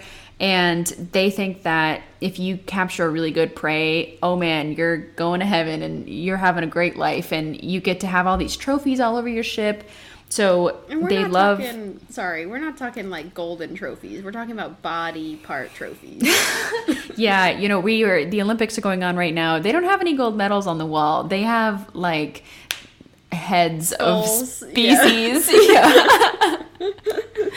Yeah. So Voyager has found a relay in the middle of the Delta Quadrant, and they have actually gotten a message from Starfleet through it, just randomly. And it turns out to be letters from home, and also secret messages to Janeway about from Starfleet about what to do. And so that's kind of the main plot of this, but the subplot is that the Hirogen are angry that they're using their relay, and they are gonna hunt down Voyager. They're saying, get off our relay. Yeah, and the crazy thing is that the Hirogens created this relay with a singularity, which is a black hole. So this way station has a black hole in the middle, and so that's very dangerous to tamper with. You're playing with fire if you're using a black hole to power your relay. And as we see, because it collapses in on itself at the end of this episode, Tuvok and Seven are captured, and they're so tiny compared to the Hirogen. The Hirogen are like these big, massive creatures. They're so tall. And even Tuvok is really tall, but he's so tiny compared to them. And Literally, like, the Hirogen just run around saying things like, the hunt was not satisfying, and strong prey makes for a better hunt. Like, they just have these little catchphrases, you know, and Tuvok says that they lack a, quote, moral center, which is true. Yeah. This is very much the crux of the problem with the Hirogen, is Ashlyn said they're, quote, obsessed with hunting, but I'm going to go further to say that this is literally integrated into their culture, that the hunt is the reason that the Hirogen live. This is the reason that they find any sort of passion in life and are the species that they are, is because they rely on the hunt. And this is what literally the whole culture is about. They're a nomadic race who just goes around finding the most cunning prey to hunt down and kill. And that's about it, you know? And so this can be very dangerous because they are a chaotic element. They don't have any morals to guide themselves by, and so they just hunt whoever they want. And we see in this next episode, Prey, that they hunt species 8472. That was their first mistake. Yes, their greatest mistake, because 8472 made a literal shrine of bodies out of these hunters. And that's why, these Voyager writers are so clever, because now the Hirogen are the prey. And that's why that's the title of this episode. The hunters become the hunted. Exactly. Yeah, this is interesting too, because when Janeway sees the Hirogen ship at the beginning of this episode, Tom is like, oh, let's run away because these guys seem annoying. And Janeway's like, no, we have to settle this dispute. And I really admire that she's like, I don't want to keep making enemies in the Delta Quadrant. I'm just going to settle this. We're going to talk it out and we're going to keep going home. Yeah. So her stopping is what spawns this episode, because it's actually not a ship full of Hirogens. It's full of one Hirogen who barely escaped an attack by species 8274. Is that right? Nope. No. 8472. The dyslexia brain does not like the numbers. Yeah, 8472. And yeah, so he's really messed up. And so they bring him on board. The doctor looks at him. He kind of refuses to be treated, but the doctor does anyway. I think at one point Janeway asked in this episode, who's hunting the hunters? That was a pretty good Janeway. Thank you. Yeah, so this is not the first time we're hearing about species 8472, but we wanted to talk about them in our Hirogen section because I really actually appreciated the direction they took in this episode, where this 8472 single creature has been stranded in normal space because 8472 exists in fluidic space, and they were the only ones left behind when species 8472 exited normal space back into fluidic space. I almost said yeeted, but they can yeet to and from normal and fluidic space. Yeah, they're really good at yeeting. So they left them behind, this species, this one individual, and they're trapped on the ship and being hunted by the Hirogen. And so they act in the only way that they can, like a frightened animal or frightened prey, of fighting back. And species 8472 is very good at fighting back. They're very dangerous. And so we see Janeway try to broker a negotiation saying, well, why don't we just get rid of 8472, send them back to their fluidic space, and then you can go on peacefully with your life. But of course, the Hirogens will have none of this, because especially a prey that killed a bunch of their men, they want to hunt down to the death, and they find the hunt to be very satisfying when it's challenging like this, and when they're facing certain death.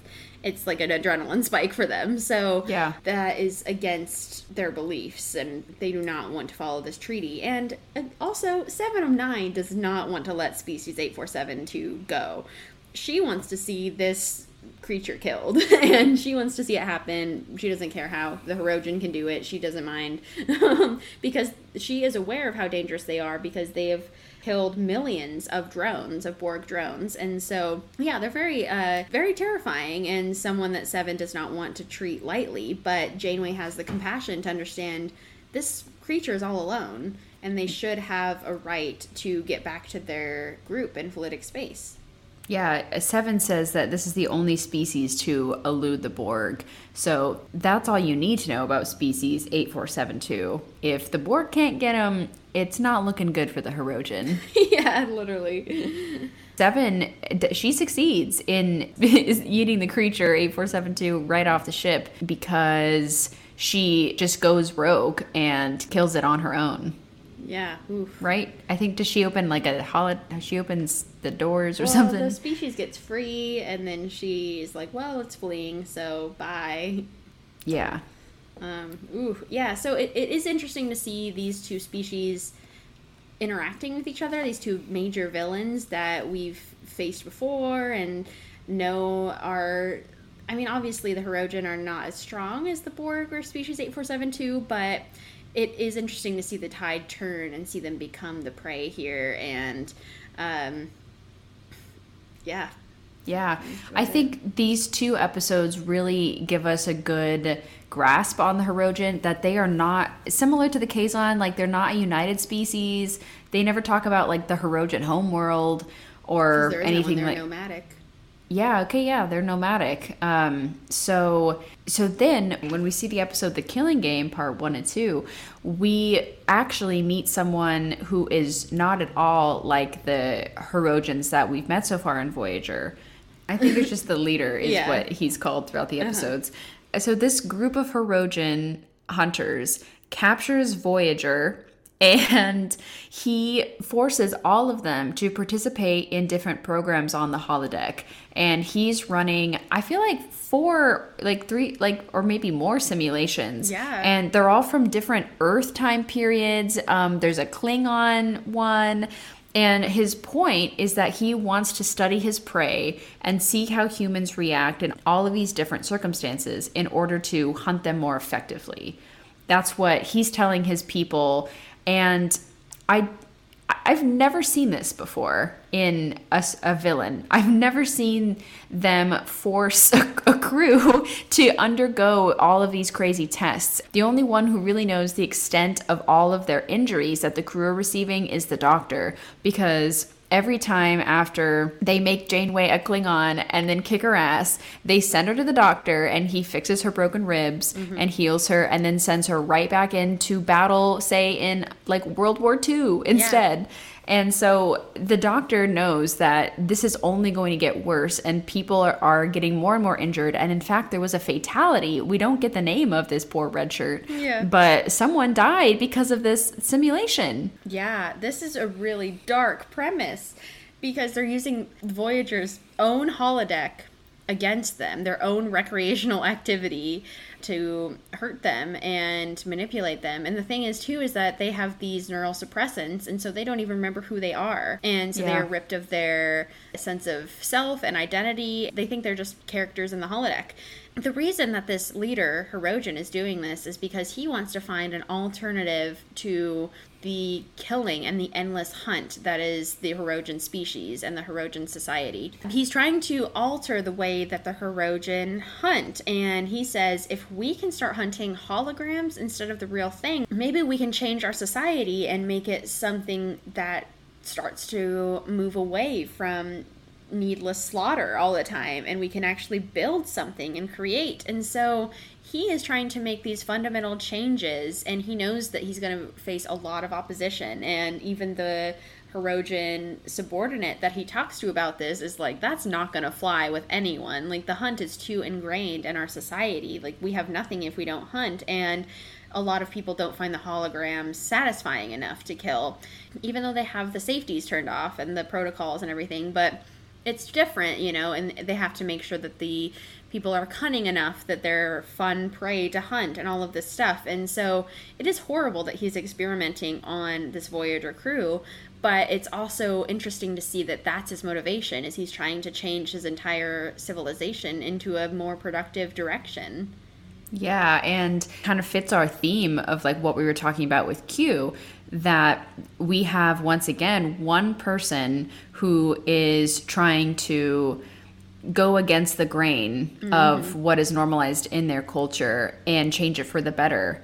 I kept seeing parallels between the Continuum and the Hirogen, you know, not in their like most basic sense, but just in the fact that both of them are just needing change. Absolutely. And I thought this quote was funny because in the conversation with Janeway, the leader says, "No one will remember the name of the Hirogen if we do not change." And literally, they're the least memorable villains because they do not change. And I only remembered them in our villain series. When I was going through some episodes, I saw a Hirogen in a Nazi uniform, and I was like, hang on a second. Hold on. What? Yeah. What's going on here? And then I was like, oh yeah, those dudes, they were pretty mean. This leader ends up dying at the end, and not just dying, but being murdered by his subordinate. Yep, because they couldn't stand what he was doing and thought it was pointless. And to be fair, they were sick of running around in matter that wasn't even real. Yeah, again, we see that the Delta Quadrant has species who are not technologically advanced. Maybe it's because the Borg is so prevalent in the Delta Quadrant, and so any of the highly technological species that used to exist in the Delta Quadrant were assimilated. That's my best guess. Even in the Gamma Quadrant, we have highly technologically advanced species, like the Jem'Hadar and the Dominion and all of that. So my only assumption is that it was because of Borg influence in the Delta Quadrant, but it seems like a lot of cultures would have a holodeck. I mean, we see even in Enterprise that they encounter cultures in the Alpha Quadrant who have holodecks way before they even thought of them or were able to conceive them. And so I find it interesting that so many of these villains are utilizing Federation technology against them, and this is the crux of it, is that because Voyager is this chaotic element in the Delta Quadrant, they're utilized so much, and Voyager is taken over so much because they want the technology. So I don't know, it's fascinating to me. It really is. Yeah. This episode, I was really happy that they introduced this new element into the Hirogen. It made it very entertaining. So I think now we move on to 8472. Yeah, we're just moving up the food chain here. Yep, moving up the food chain. So we are actually introduced to them before we meet the Hirogen in the first episode of season 4, because the Borg have been absolutely smacked. And Voyager's wondering who beat up the Borg. Yeah, I mean, Kes is seeing Borg bodies in her vision. That is not something you see normally. You see Borg bodies moving around assimilating, not dead on the floor. Not lying on the cold, hard ground. Yeah. This is wild because Voyager stumbles into a large dispute/war going on between 8472 and the Borg. This is when they are getting ready to enter Borg space. They're like, this is going to be rough. We have to prepare. We have to get Voyager up to standards. When they meet 8472 and they realize there is a villain greater than the Borg, there's someone out there who can destroy them. And I gotta say, at least from a writing perspective, I understand why 8472 was created. I understand that they have to add intrigue to think, oh, a villain scarier than the Borg. Let's up the stakes here. But I just wish it were more successful. Like with a lot of Voyager villains, and again, I'm not trying to slash Voyager because I think it's a phenomenal show, and what it does well is the character writing for our main characters, and the overall story arc is very successful, and the Borg arcs are successful. But I feel like with 8472, the most intriguing part is the fact that Janeway has to align with the Borg in order for them to get through space, as well as try to create a bargaining chip for the Borg. I don't find 8472 as a species to be that scary or that intimidating, especially because the Borg have been scary and intimidating since the Next Generation.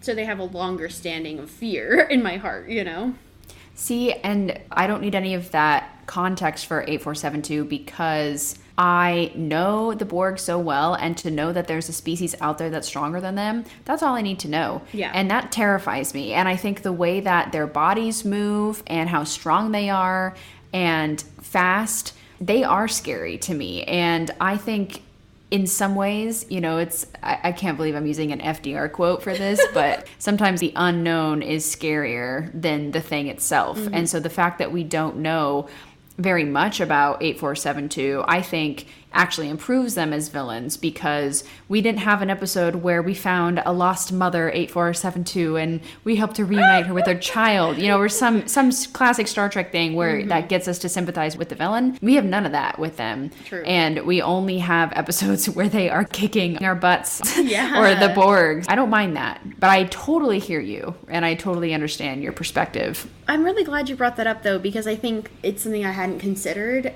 But But I think you're right. I think here it is done well, and I'm just making assumptions based off all of Star Trek that I've seen. I do think it is cool that they're not humanoid, and they're not just another human with face makeup on, with some like random facial feature that makes them look different. I really appreciate that. I feel more comfortable with humanoid aliens because that's just what we see so much in Star Trek, and the fact that they can't really communicate in the ways that we are accustomed to with the universal translator, all of that. Like, you're right, that just the way they look is really interesting, and I would be fascinated to see one of them assimilated by the Borg, because like, how would you even put implants or nanoprobes in them, because the Borg is so accustomed to assimilating humanoid species. Yeah, and it's showing that the overused saying, the enemy of the enemy is my friend, doing this with the Borg is something that we never could have expected ever before this in Star Trek. And it's really interesting now knowing that Voyager's about to enter this incredibly dangerous Borg territory, that to do it, they're going to team up with the Borg. Yeah. And that's the deal that they make, is we'll help you get rid of this species if you let us pass through. I think it's really admirable that they take this risk, and I think it adds a really different flavor to the Borg. We get to know them in a different way after this, and we even gain a crew member because of this. I just think it's really exciting. Yeah, I agree, and it's so interesting hearing Janeway discuss all of these things with the Borg, to see her have these pseudo-negotiations where none of them question the moral implications of this until Chakotay brings up, is this correct to be destroying a species that could be adversarial to the Borg?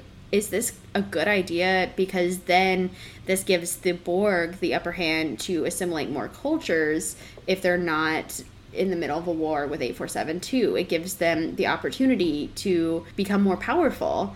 It's really, really dicey. It's a really tough line that Janeway is trying to play here, but again, this is her determination to get her crew home really exceeds everything else. This is what her main goal is, and she will do anything to make this happen. And she asked for a representative, and this is 7 of 9. This is who we get as a representative to work with them to figure out the nanotechnology that will destroy 847-2, all of this stuff. But they're pulled into politic space with 847-2. Yeah, I was kind of laughing that they asked for a representative. Janeway's like, we need a Locutus. Literally. And 7, at the end of the episode, starts going all Borg on them and begins to start assimilating Voyager. And so Chakotay's able to tap into her network and be like, hey girl, you're a human. Hey. Your name's Annika. Yeah, we're going to sever you from the collective. Yeah, we're going to let you go. And that's how they're able to get 7 on board and shake the tail of the Borg as well. And they let them go, luckily. For now. Yeah, for now. I do wish we had more episodes in them that were like as impactful, which is to your point, Rhianna. Yeah. And I am curious to keep exploring the Star Trek universe and seeing what other cool villains like this we can get, and maybe get more info about 847-2. Absolutely. I think it could be done in a way that doesn't feel like we're just hashing out old ones, because we just don't know enough about them. Now it's Borg time. It's Borg time. I mean, resistance is futile. We've got to talk about it. So the way that Janeway introduces the section of them coming to Borg space is so fun. I love this because they're in a little briefing room, and Janeway talks about how she has read everything in Starfleet database available from the moment Q flung the Enterprise into the path of the Borg to the incursion on Earth that happened, which was First Contact. So she's really bringing up all of the Star Trek history, and she says that this admiral named Asimov called Borg an evil race, like just through and through evil. And Picard says they are without reason and beyond help. And this is something really, of course, we can't talk about Star Trek Picard, the show, right now, but this is the info that Janeway is coming into the Borg situation with.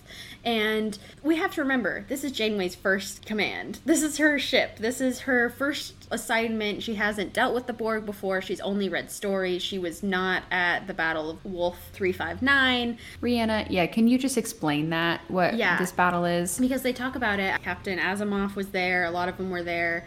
I had to look on Memory Alpha because I'm like, they talked about it a lot in Unimatrix Zero. And essentially, essentially, that was the occurrence of the Best of Both Worlds, the episode in The Next Generation we discussed in our villains episode, that when Locutus was a part of the Borg, an entire fleet of Starfleet ships was assimilated.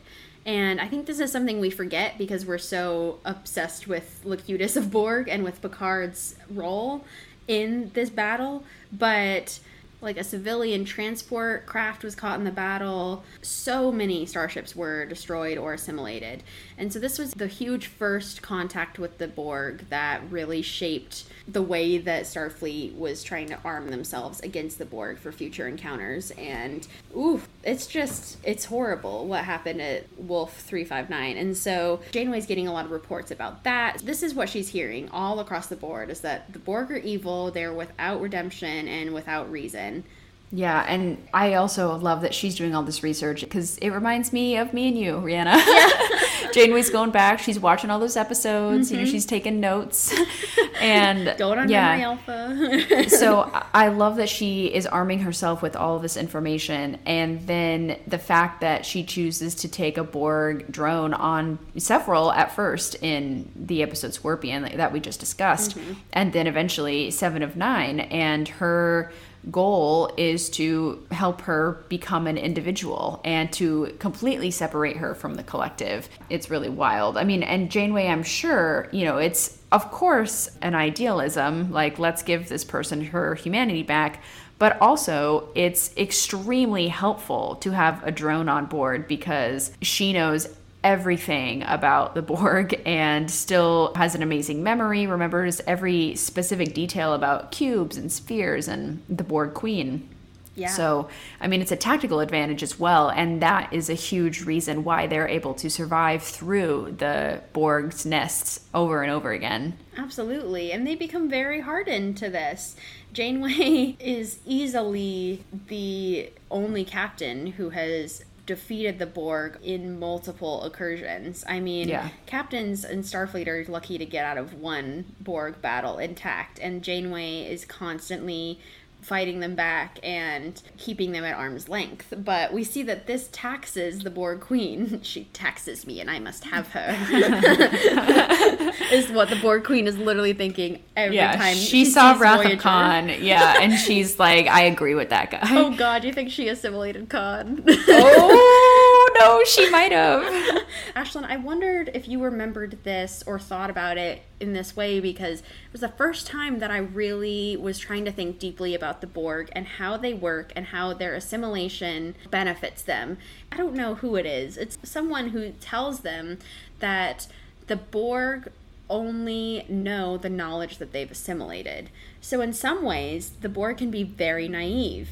If they don't know much about Starfleet technology, they don't know how to modulate their shields for Starfleet weapons. Sadly, because the Borg have such a high reach and because of Wolf 359, they have assimilated a lot of Starfleet officers. They do know a lot about Starfleet vessels and what certain phase modifications they need to penetrate their shields or what have you.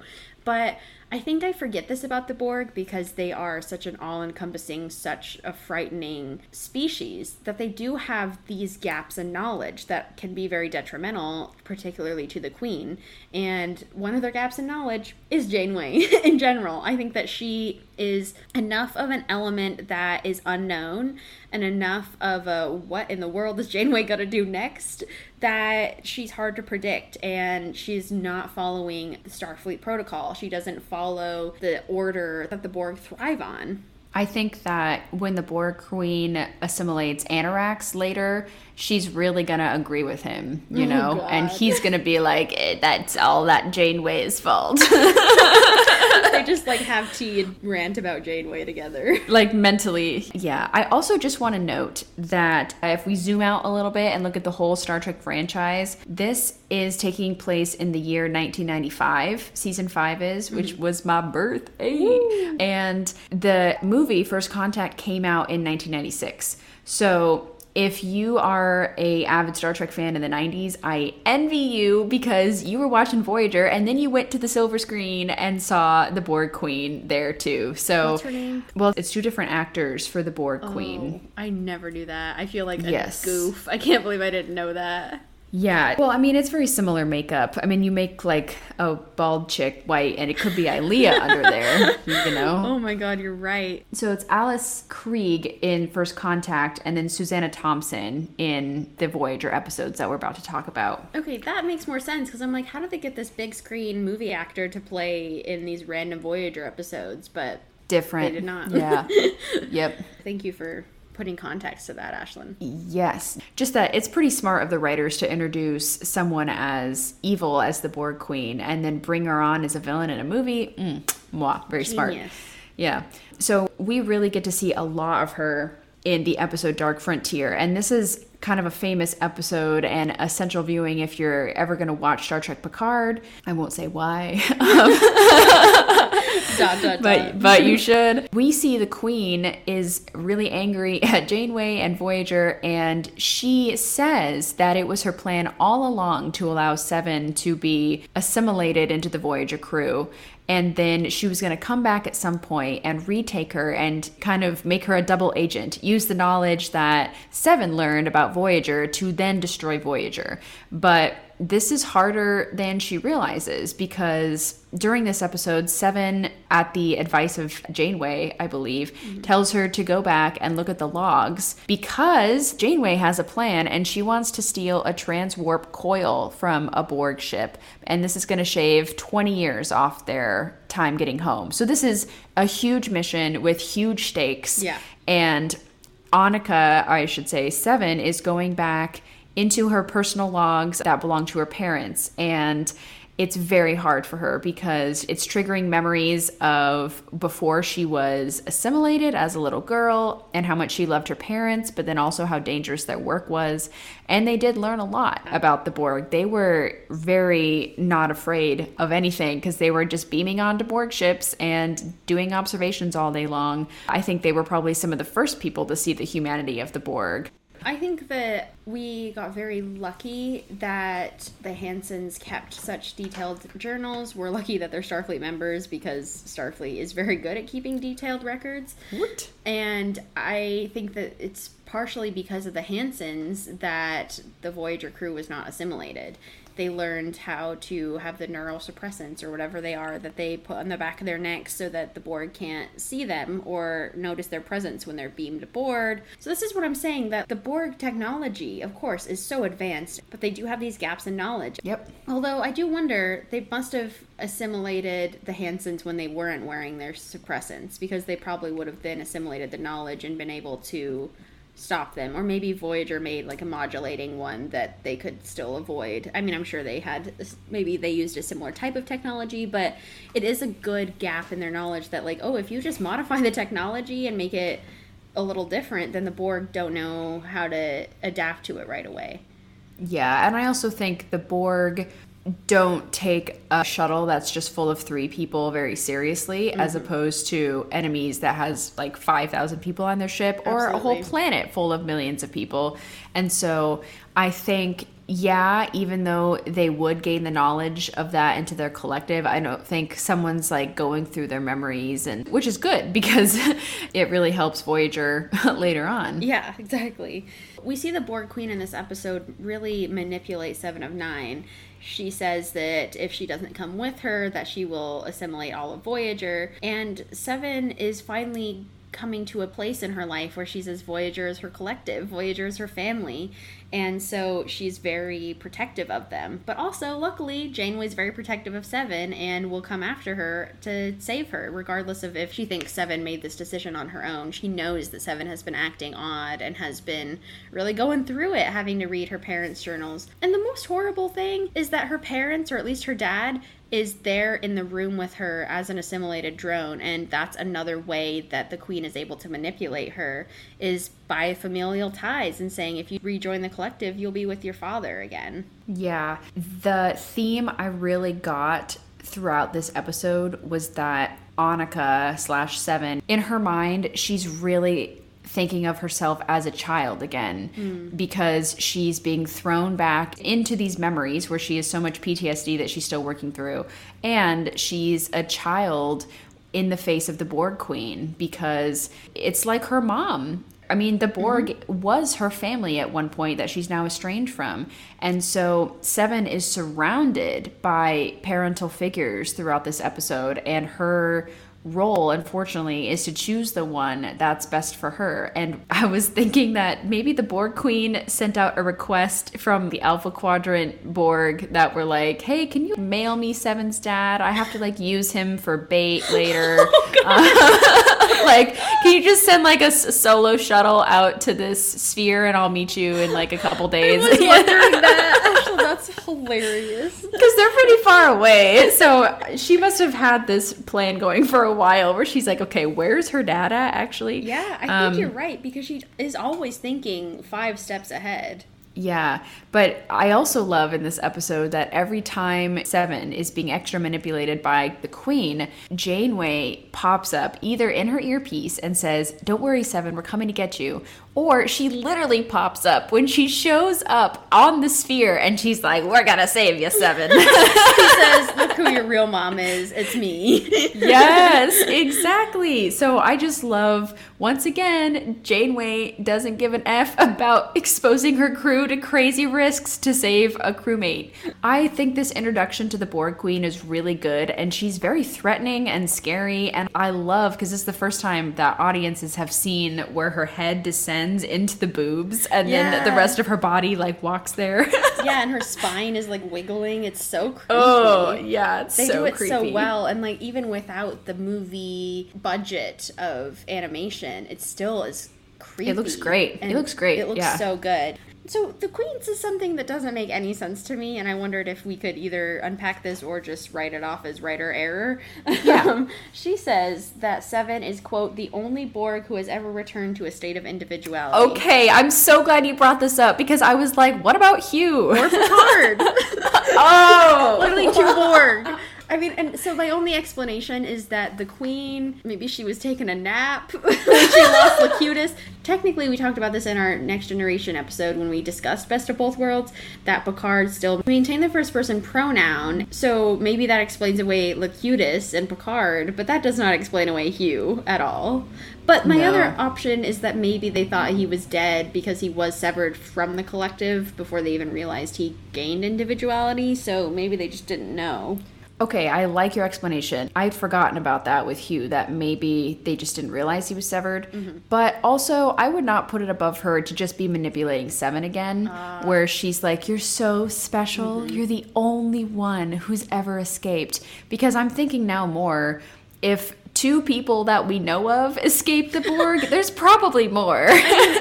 Yeah, I mean, come on. Oh, I just want to point out, too, a couple of the shots in this episode were so good because they have, I think they used literal spotlights in the studio when they had green spotlights on Seven and the Queen, you know. They're like these 2 sort of dueling spotlights, like casting on the both of them.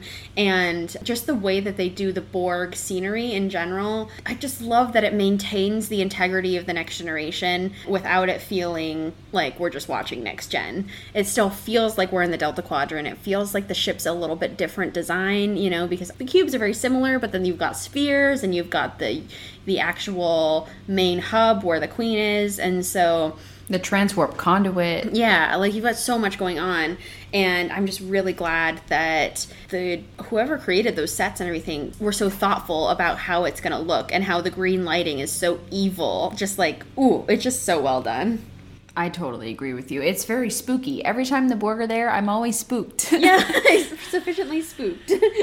Absolutely. Okay, I'm so excited to talk about Unimatrix Zero because there is some dissent starting to occur within the Borg, even if it's only in the subconscious. Yes. So these, in Seven's case, former Borgs, and in the case of everybody else, active Borgs, active duty Borgs, are asleep in their little pods, and they're dreaming about this land that they're all their own species and they're not a part of the Borg, and they're all interconnected. And so even if someone's in the beta quadrant and someone's in the alpha or the gamma or the delta, they could all hang out together in this one space while they're sleeping, which also, I'm just saying, The only flaw in this is like with different time zones, it's amazing they all can interact. Like every night they go to sleep, they're like, okay, so what time is it for you? Like it's noon. Okay, I'll go to sleep at noon your time, you know, like.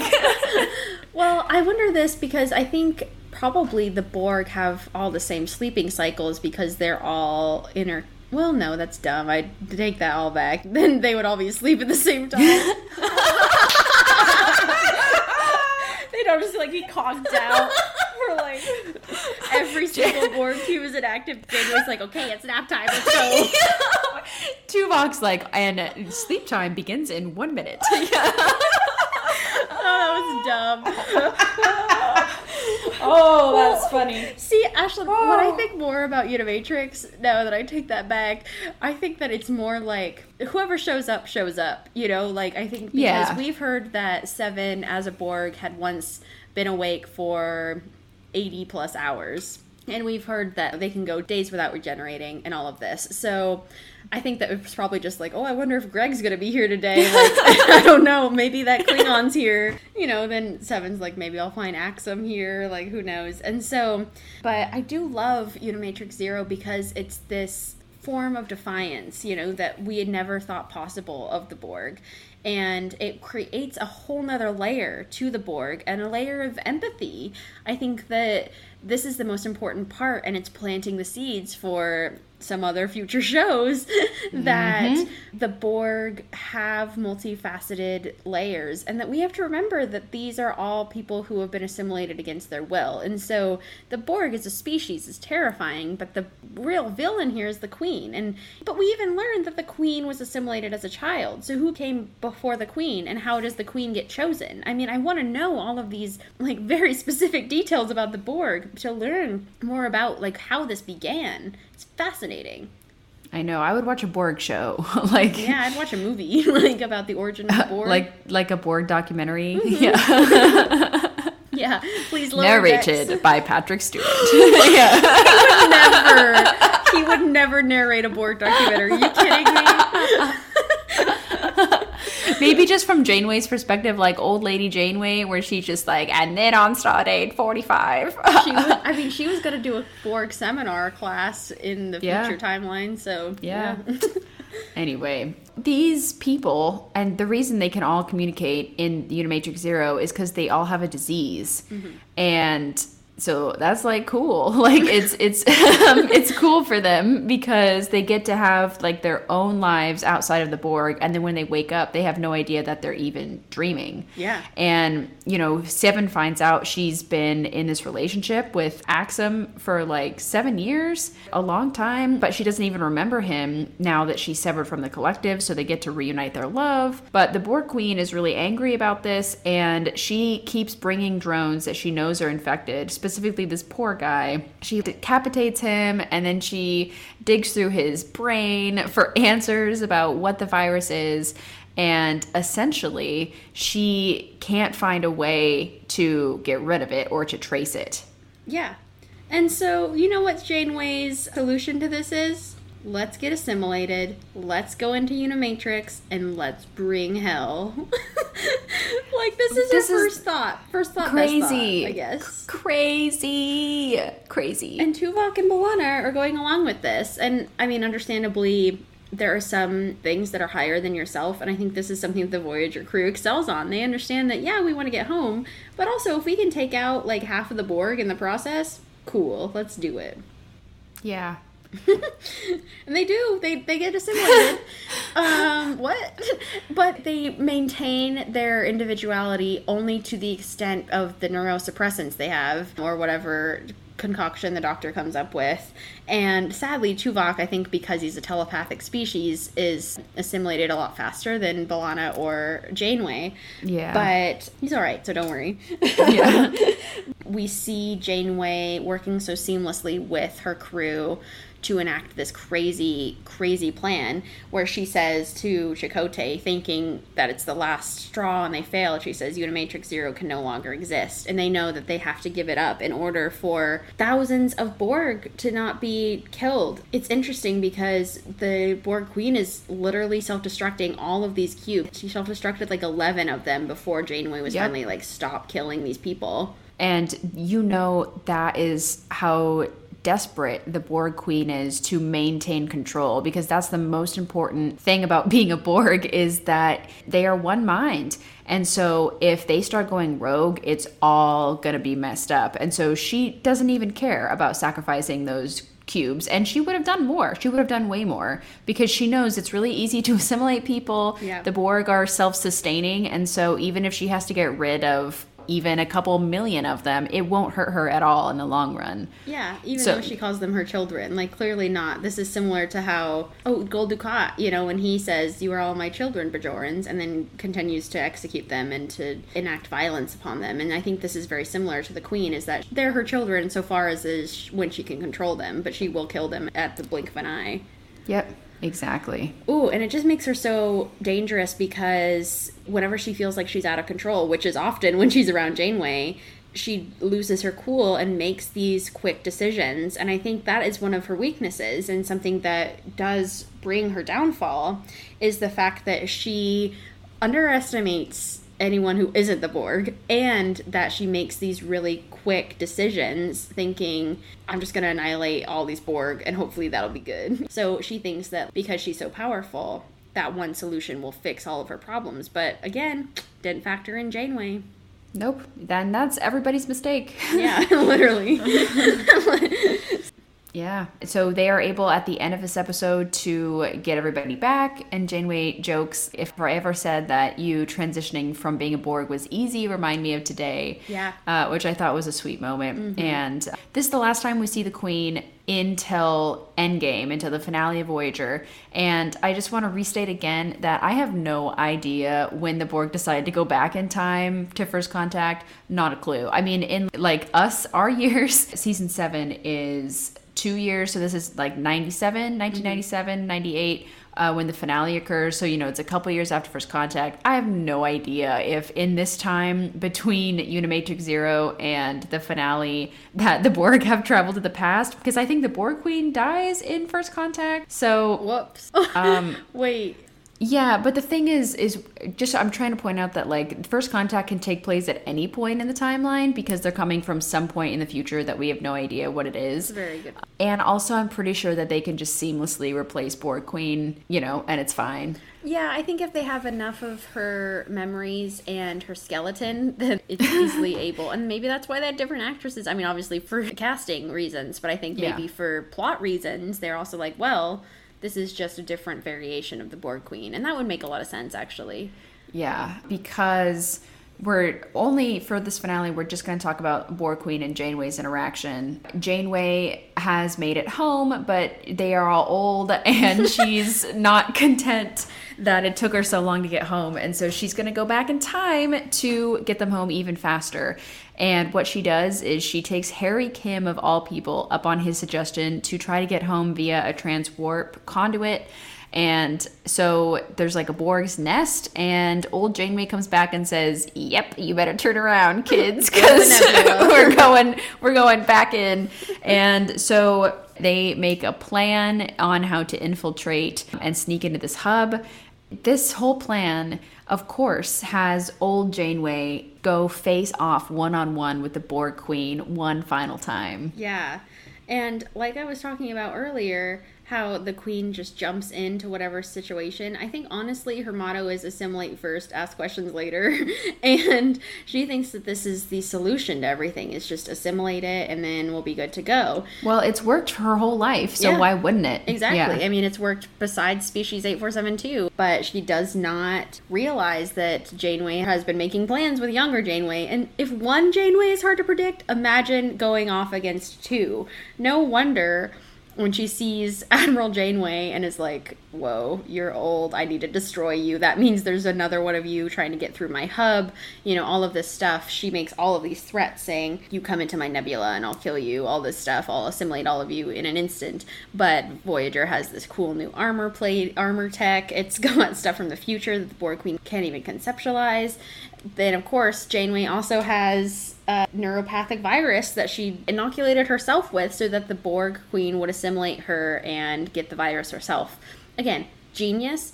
exactly what Picard wanted to do to Hugh, which I think we just discussed in our family series. Yep. But, or Love and Affection, whatever. But I was like, family. I was like, wait. Oh my god, my favorite line from this episode is when, you know, the Borg Queen assimilates Janeway and she, like, falls to the ground, and then the Borg Queen starts, like, twitching and getting all like, oh, like, what's going wrong with me? And Janeway goes, it must have been something you assimilated. Yes. So good. Epic. I just love that. And her confidence at the end of this, because she knows, oh, I'm succeeding. I will no longer exist anyway because I'm sending my future self back to Earth early and land a crippling blow to the Borg and knock out their transwarp hub that goes to the Alpha Quadrant. So that's really good. That really staves off a lot of the Borg attacks that could have been happening in the Alpha Quadrant during that time. Yep. Yeah, exactly. I mean, oh, she's just amazing. Janeway's so cool. Really incredible. Like, this is so heroic. Yeah. So heroic. And the fact that she faces every Borg encounter with the confidence and nonchalance of just her captain self is so impressive. I just can't even tell you how many times she's fought off the Borg and succeeded. And to take down someone like the Borg Queen is just really unheard of. I mean, it happened in First Contact, but, like, that's movie proportions, you know? And so it's cool to see sort of these movie stakes turn out well at the end of the series. That's what you gotta do. That's how you gotta send everybody home, literally. Yeah. I just think that what has happened with every single protagonist that we've discussed, the villains that they encounter in their series make them stronger. Yeah. And Janeway is not the person she was when the caretaker first took her from the Badlands all those years ago, all those hours ago. And she has come out stronger and more violent, too. Yeah. A little dash of both. Yeah. I mean, I can't wait to see what kind of villains Janeway encounters in Prodigy. Thank you. Yeah. I'm interested to see what the heck timeline that is. Like, what's going on with that? We got Prodigy coming soon. Woo, woo. And you know what else we got coming soon? What? The Enterprise villain episode. Whoa! OMG. Can you believe it? We are done with our Voyager villains. Thank you so much for tuning in to listen to all the best and worst and baddest of Star Trek Voyager. And I cannot wait to talk about Enterprise next week and just dive deep into the Suliban and Shran, and we get to talk about Jeffrey Combs again. So really, just there's all brightness ahead. Yes, absolutely. Rhianna, thank you so much for joining me today. And I just love talking about the most villainous people with you. Yeah, you know, it's a real blast. And I'll see you next week. Thank you for listening to the Duras Sisters podcast. Please tune in next week for the 5th episode of our villain series, where Ashlyn and Rhianna will discuss the villainous characters in Enterprise. Please follow us on Facebook, Instagram, and Twitter, and check to see our suggested watch list for our upcoming episodes. Also take a moment to check out our content on Tumblr and TikTok. If you like what you've heard today, please leave us a review on whatever platform you listen. By donating any amount per month, you can become a monthly patron and unlock our exclusive reviews of Lower Decks, the animated series, and Star Trek trivia. You can find all of this and more at patreon.com/the Duras Sisters podcast. If you would like to contact us for any reason, please do so at the Duras Sisters podcast at gmail.com. So far, we have covered these podcast series: pilot episodes, family, love and affection, and time travel. If you haven't heard a particular series, please go back and listen to any of these awesome episodes. Social media and marketing is done by me, Ashlyn Gelman, and Rhianna Hurd. Editing is done by Rhianna Hurd and Ashlyn Gelman. Our intro, Klingon Battle, was written by Jerry Goldsmith, and our outro, War's Revenge, is by Aurelio Voltaire. Stardate 6.2.5.1. Mr. Spock has told me that he doesn't want to just eat meat, so I'm going to a new grocery store. Wish me luck, Bones.